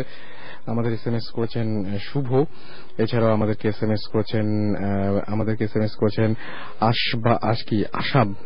আশাব তো দেখতে পাচ্ছি, এসএমএস করেছেন আমাদেরকে জিসাদ, আসিফ এসএমএস করেছেন, এছাড়াও নাবিলা আমাদের এসএমএস করেছেন, আমাকে এসএমএস করেছেন আধারে নাকালপাড়া, আচ্ছা নাকালপাড়া থেকে এটা এসএমএস এসছে আর কি। সাজ্জাদ আমাদের এসএমএস করেছেন এলিফ্যান্ট রোড থেকে, যে ভূত কি শুধু রাতে নাকি দিনেও মানে দিনেও চেনা। আচ্ছা, ভূত কি শুধু রাতে? তারপরে যে স্পেলিংটা আপনি লিখেছেন সেই স্পেলিং আসলে কিছু মিন করে না, সুতরাং বুঝতে পারছি না তার এসএমএস তে কি বুঝাতে চেয়েছেন। আশা লিখেছেন আমাদেরকে আদাবর থেকে, এবং আমাদেরকে এছাড়াও থান্ডার বয় এসএমএস করেছেন ময়মনসিং থেকে। এছাড়াও আমাদেরকে এসএমএস করেছেন শেফ, এছাড়াও এসএমএস করেছেন দেখতে পাচ্ছি সাবা এসএমএস করেছেন। এসএমএসটা তিনি বলছেন যে তিনি 10টা এসএমএস পাঠিয়েছেন, যদিও আমি দেখতে পাচ্ছি তিনি 4টা এসএমএস পাঠিয়েছেন, পাশে ওঠে নাম্বারটা। সাদিয়া আমাদের এসএমএস করেছেন এবং তিনি ভূত এফএম শুনছেন এবং তিনি অনেক বড় একজন ভূত সেটা বলছেন তিনি। শুভ আমাদের এসএমএস করেছেন। এছাড়াও আমাদেরকে এসএমএস করেছেন দেখতে পাচ্ছি সরকারি ভূত, ওকে। অনন্যা আমাদের এসএমএস করেছেন। আলিফ এসএমএস করেছেন। এছাড়াও মনির 35 আবারও এসএমএস করেছেন। আপন এসএমএস করেছেন রতনপুর থেকে। এবং আচ্ছা, আমাকে মনির 35 বারবার করে এসএমএস পাঠিয়ে যেটা বলছেন সেটা হচ্ছে তার জীবনে কিছু ঘটনা রয়েছে, সেই ঘটনাগুলো তিনি বলতে চান। যারা এরকম ধরনের ঘটনা রয়েছে বলতে চান সরাসরি এসে বা ইমেইলের মাধ্যমে, তাদেরকে আমি আবারও বলছি যে আমাদের কাছে ইমেইল পাঠিয়ে দিন, লিখে ফেলুন BHOOT মানে অর্থাৎ ভূত, তারপরে FM ভূত FM @radiofurti.fm। এছাড়াও তমা খিলগা থেকে আমাদের এসএমএস করেছেন, আমাদেরকে এসএমএস করেছেন রায়হান, প্রমা এসএমএস করেছেন, আদিবা এসএমএস করেছেন, অর্ণব রাজশাহী থেকে এসএমএস করেছেন যে একটু আগে ভাইয়া যে বলল যে পিচ্চি অনেক অনেক পছন্দ করতে বলে দেখা করতে আসে, এটা আমার সাথেও ঘটেছে, আমার এরকম একটা ঘটনা রয়েছে। আমি অর্ণব জানতে চাই আপনার সেই ঘটনাটা কি, সেটা যদি আপনি জানতে চান তাহলে অবশ্যই আমাদের ইমেল করে সেই ঘটনাটা জানিয়ে দিবেন। রত্না আমাদের ফার্মগেট থেকে এসএমএস করেছেন। আচ্ছা, জুজু ঘটনা শুনতে চেয়েছেন, আমরা চেষ্টা করবো জুজু ঘটনাটা আরেকবার রিপিট করতে কোনো একটা এপিসোডে। টিভি ভূত আমাদের এসএমএস করেছেন এবং তিনি বলছেন যে বাথরুমে যেতে ভয় করছে, স্বাভাবিক। আরিফ নিলয় লিখেছেন ফ্রম রাজশাহী থেকে যে ভূত এফএম অনেক ভালো লাগে তাদের কাছে। এছাড়াও পাগল ভূত ময়মনসিং থেকে এসএমএস করেছেন যে রূপু অ্যান্ড আমি ভূত এফএম শুনছি। সাফি আমাদের এসএমএস করেছেন। এছাড়াও আমাদের ভূতাত্মা এসএমএস করেছেন। সো অনেক অনেক এসএমএস, অনেক অনেক ঘটনা। আমাদের কাছে হাতে তেমন আর বেশি সময় নেই, আমরা বরং আজকে শেষ করে দিলে ভালো হয়। আচ্ছা, ছোট করে কিছু বলা যাবে? আচ্ছা, আমি মনে হয় যে উনি কিছু বলতে যাচ্ছেন, ছোট্ট করে একদম ছোট করে যদি কিছু বলতেন। ভাইয়া, আমি যে ঘটনাটি বলবো সেটি হচ্ছে আমার সঙ্গে ঘটে দিয়াঙে, যদিও আমার আরেকটি ঘটনা ছিল বড়, এটা ছোটটা বলতে চাচ্ছি। তো আমি দিয়াঙে যাই, ঘটনায় চলে যাই। আমি দিয়াঙে যাই আমার মা এবং আমার বড় মা, আমার জ্যাঠামণির ওয়াইফ, তার সঙ্গে এবং তার একটা ছেলে, মানে আমার দাদা, আমরা 4 জন মিলে দিয়াঙে যাই। দিয়াং হচ্ছে চিটাঙে একটা পাহাড়ি জায়গা। তো সেখানে আমরা রাত্রে বাসে করে যেহেতু যাই, সকালবেলা আমরা পৌঁছাই, প্রায় 10টা-11টা বেজে গেছে যখন আমরা দিয়াঙে পৌঁছেছি। এবং তার বাড়িতে যখন যাই, যে আমার দুপুরবেলা একটু ঘুম এসে যায়। তো আমরা ব্যাগ প্যাক করে আমি সব রেখে দুপুরবেলা আমি শুয়ে পড়ি বেডে শুয়ে পড়লে আমার কাছে জানি না কত সময় ঘুমিয়েছি, কিন্তু হয়তো আমার মা এবং আমার বড় মা তারা আমাকে দরজাটা লক করে বাইরে থেকে তারা বাইরে চলে গেছে, ভেবেছে আমি ঘুমাচ্ছি, আমাকে যেন ডিস্টার্ব না করে। তো আমি যখন ঘুম থেকে উঠি তখন এমন একটা সময় সূর্যটা ডুবে গেছে, কিন্তু লাল একটা লাইট, সূর্যের টুয়াইলাইটের টাইমটা, এই টাইমটাতে আমার ঘুমটা ভেঙে যায়। এবং ঘুমটা ভেঙে গেলে আমি দেখতে পাই যে জানলার ধারে, মানে আমার অপোজিটে জানলা ছিল, আমার মাথার উপরের দিকে, ওইখানে মনে হলো 3টা শ্যাডো পরপর হেড মানে চলে গেল জানলার সাইড দিয়ে, 3টা শ্যাডো চলে যায়। এবং ওই শ্যাডো 3টা মানে চলে যাওয়ার পরপরই আমি বিছনা থেকে লাফ দিয়ে উঠে আমার কাছে কেন জানি মনে হলো যে বাইরে থেকে কেউ আমাকে দেখছিল। তো এই জন্য আমি ওই বেডরুমের থেকে মাঝখানে ওদের হচ্ছে ডাইনিং রুমটা, ওই রুমে যাই। এবং যখনই আমি বেডরুম থেকে ডাইনিং রুমে যাই, সবচেয়ে উইয়ার্ড জিনিস হচ্ছে বেডরুমের লাইটটা কে জানি মানে হলো আমি অফ করে বেরিয়ে যাচ্ছি, এরকম একটা অবস্থা। আমি বেডরুম থেকে ডাইনিং রুমে যেতেই বেডরুমের লাইটটা অফ হয়ে গেছে। এটা টিউব লাইট না, এটা একটা এনার্জি সেভার বাল্ব, এবং হঠাৎ করে এমনি অফ হয়ে গেছে। কিন্তু আমার কাছে মনে হলো বাসায় কারেন্ট যায়নি, কিন্তু মনে হচ্ছে যে কারেন্ট চলে যেতে পারে। তখন উপস্থিত আমি আমার ফোনটা খুঁজছি এবং কিছু একটা খুঁজছি যেন লাইট জ্বালাতে পারি, কারণ আমার মনে হচ্ছে আমি বাসায় একা। এরপরে যখন আমি ওইটা থেকে আমি দেখি যে আমার ল্যাপটপ আমি নিয়ে গেছিলাম, আমার ল্যাপটপটা আমি রেখেছিলাম একটা শোকেজের উপরে, কিন্তু ল্যাপটপটা শোকেজের উপরে নাই, ল্যাপটপটা আছে একদম বারান্দায়, একটা সোফা আছে ওই সোফার উপরে। তো আমি ওটা দেখে আমার কাছে একটু অবাক লাগে যে কিভাবে সরাই, কেন ঘরের থেকে বারান্দায় কেন রাখবে কেউ। তো আমি যখনই এটা ভেবে ল্যাপটপের কাছে যাই, তখনই দেখা যায় যে আমার ওই মানে মাঝখানের রুমটার লাইট বন্ধ হয়ে গেছে। এবং আমার কাছে তখন হচ্ছে কারেন্ট চলে গেল না, একটার পর একটা লাইট বন্ধ হয়ে যাচ্ছে। আমি সঙ্গে সঙ্গে ল্যাপটপটা উঠাই, আমার ফোনটা যেহেতু কাছে পাই না এবং পুরো ঘর অন্ধকার, আমি ল্যাপটপটা উঠিয়ে আমি ল্যাপটপটা অন করতে চেষ্টা করি। আমি 1 বার 2 বার 3 বার অনেকবার ট্রাই করতে দেখি যে ল্যাপটপটা অন হচ্ছে না এবং সবকিছু জানি টেন্স লাগছে, আমার কাছে খুব টেনশন হচ্ছে যে কেন এরকম হচ্ছে, এবং পুরো অন্ধকার হয়ে গেছে। এবং আমার কাছে মনে হচ্ছে আমি যে রুম থেকে বেডরুমে শুয়েছিলাম সেই রুমের কেউ জানি অনেক জোরে জোরে ধাক্কা দিচ্ছে দরজায়, মানে অনেক জোরে জোরে ধাক্কা দিচ্ছে। এই সময় আমার মানে সত্যিই আমি খুব মানে সেন্সেসের মতো খুব জোরে চিল্লান দিয়ে কান্না করে হাঁটু গেড়ে বসে পড়ি মাটিতে, এবং মাটিতে বসে পড়ে কিছু সময় মানে কান্নার মতো এরকম কিছু করছিলাম। এমন সময় আমি আমার মা এবং বড় মার কথা শুনতে পাই দূর থেকে আসতে। তো তারা যখন এসে গেটের কাছে চলে আসে, তখন এসে গেট খুলে দিলেই আমি লাফ দিয়ে উঠে বলি যে তোমরা এভাবে কেন আমাকে রেখে চলে গেছো, ঘরে এরকম হয়েছে। এসে তারা খুব কিছু না ভেবেই মানে ঘরে ঢুকে লাইট দুটো অন করে দিল, মনে হলো যে লাইটের সুইচটা বন্ধ ছিল এরকম, মানে লাইট দুটো, এবং ঘরে কারেন্টও যায়নি। তার আধা ঘন্টা পরে আমি কিন্তু ল্যাপটপটা ওপেন করি এবং ল্যাপটপটা চার্জও দেয়নি, কিছু দেয়নি, ল্যাপটপটা সবকিছু ওপেন হয় এবং সবকিছু নর্মালি ছিল। কিন্তু এই যে জিনিসটা যে আমার মাঝখানে কি ঘটেছে এটা আপনার কাছে এখনো রহস্য থেকে গেছে, রাইট? সো এই ছিল আজকের ঘটনাগুলো, এবং আপনাদের SMS গুলো তো এখন আমাদের কাছে আছেই, এবং আপনাদের SMS গুলো থাকলো, এবং আপনারা অবশ্যই আমাদেরকে ইমেল করতে ভুলবেন না, কারণ আপনারা ভালো ধরনের ঘটনাগুলো পাঠান বলেই সেই ঘটনাগুলো আমরা আপনাদের সাথে শেয়ার করতে পারি বা আপনাদেরকে ডাকতে পারি। সুতরাং অবশ্যই আমাদেরকে পরবর্তীতেও আপনারা ইমেল পাঠিয়ে এইভাবে আপনাদের ঘটনাগুলো জানিয়ে দিবেন।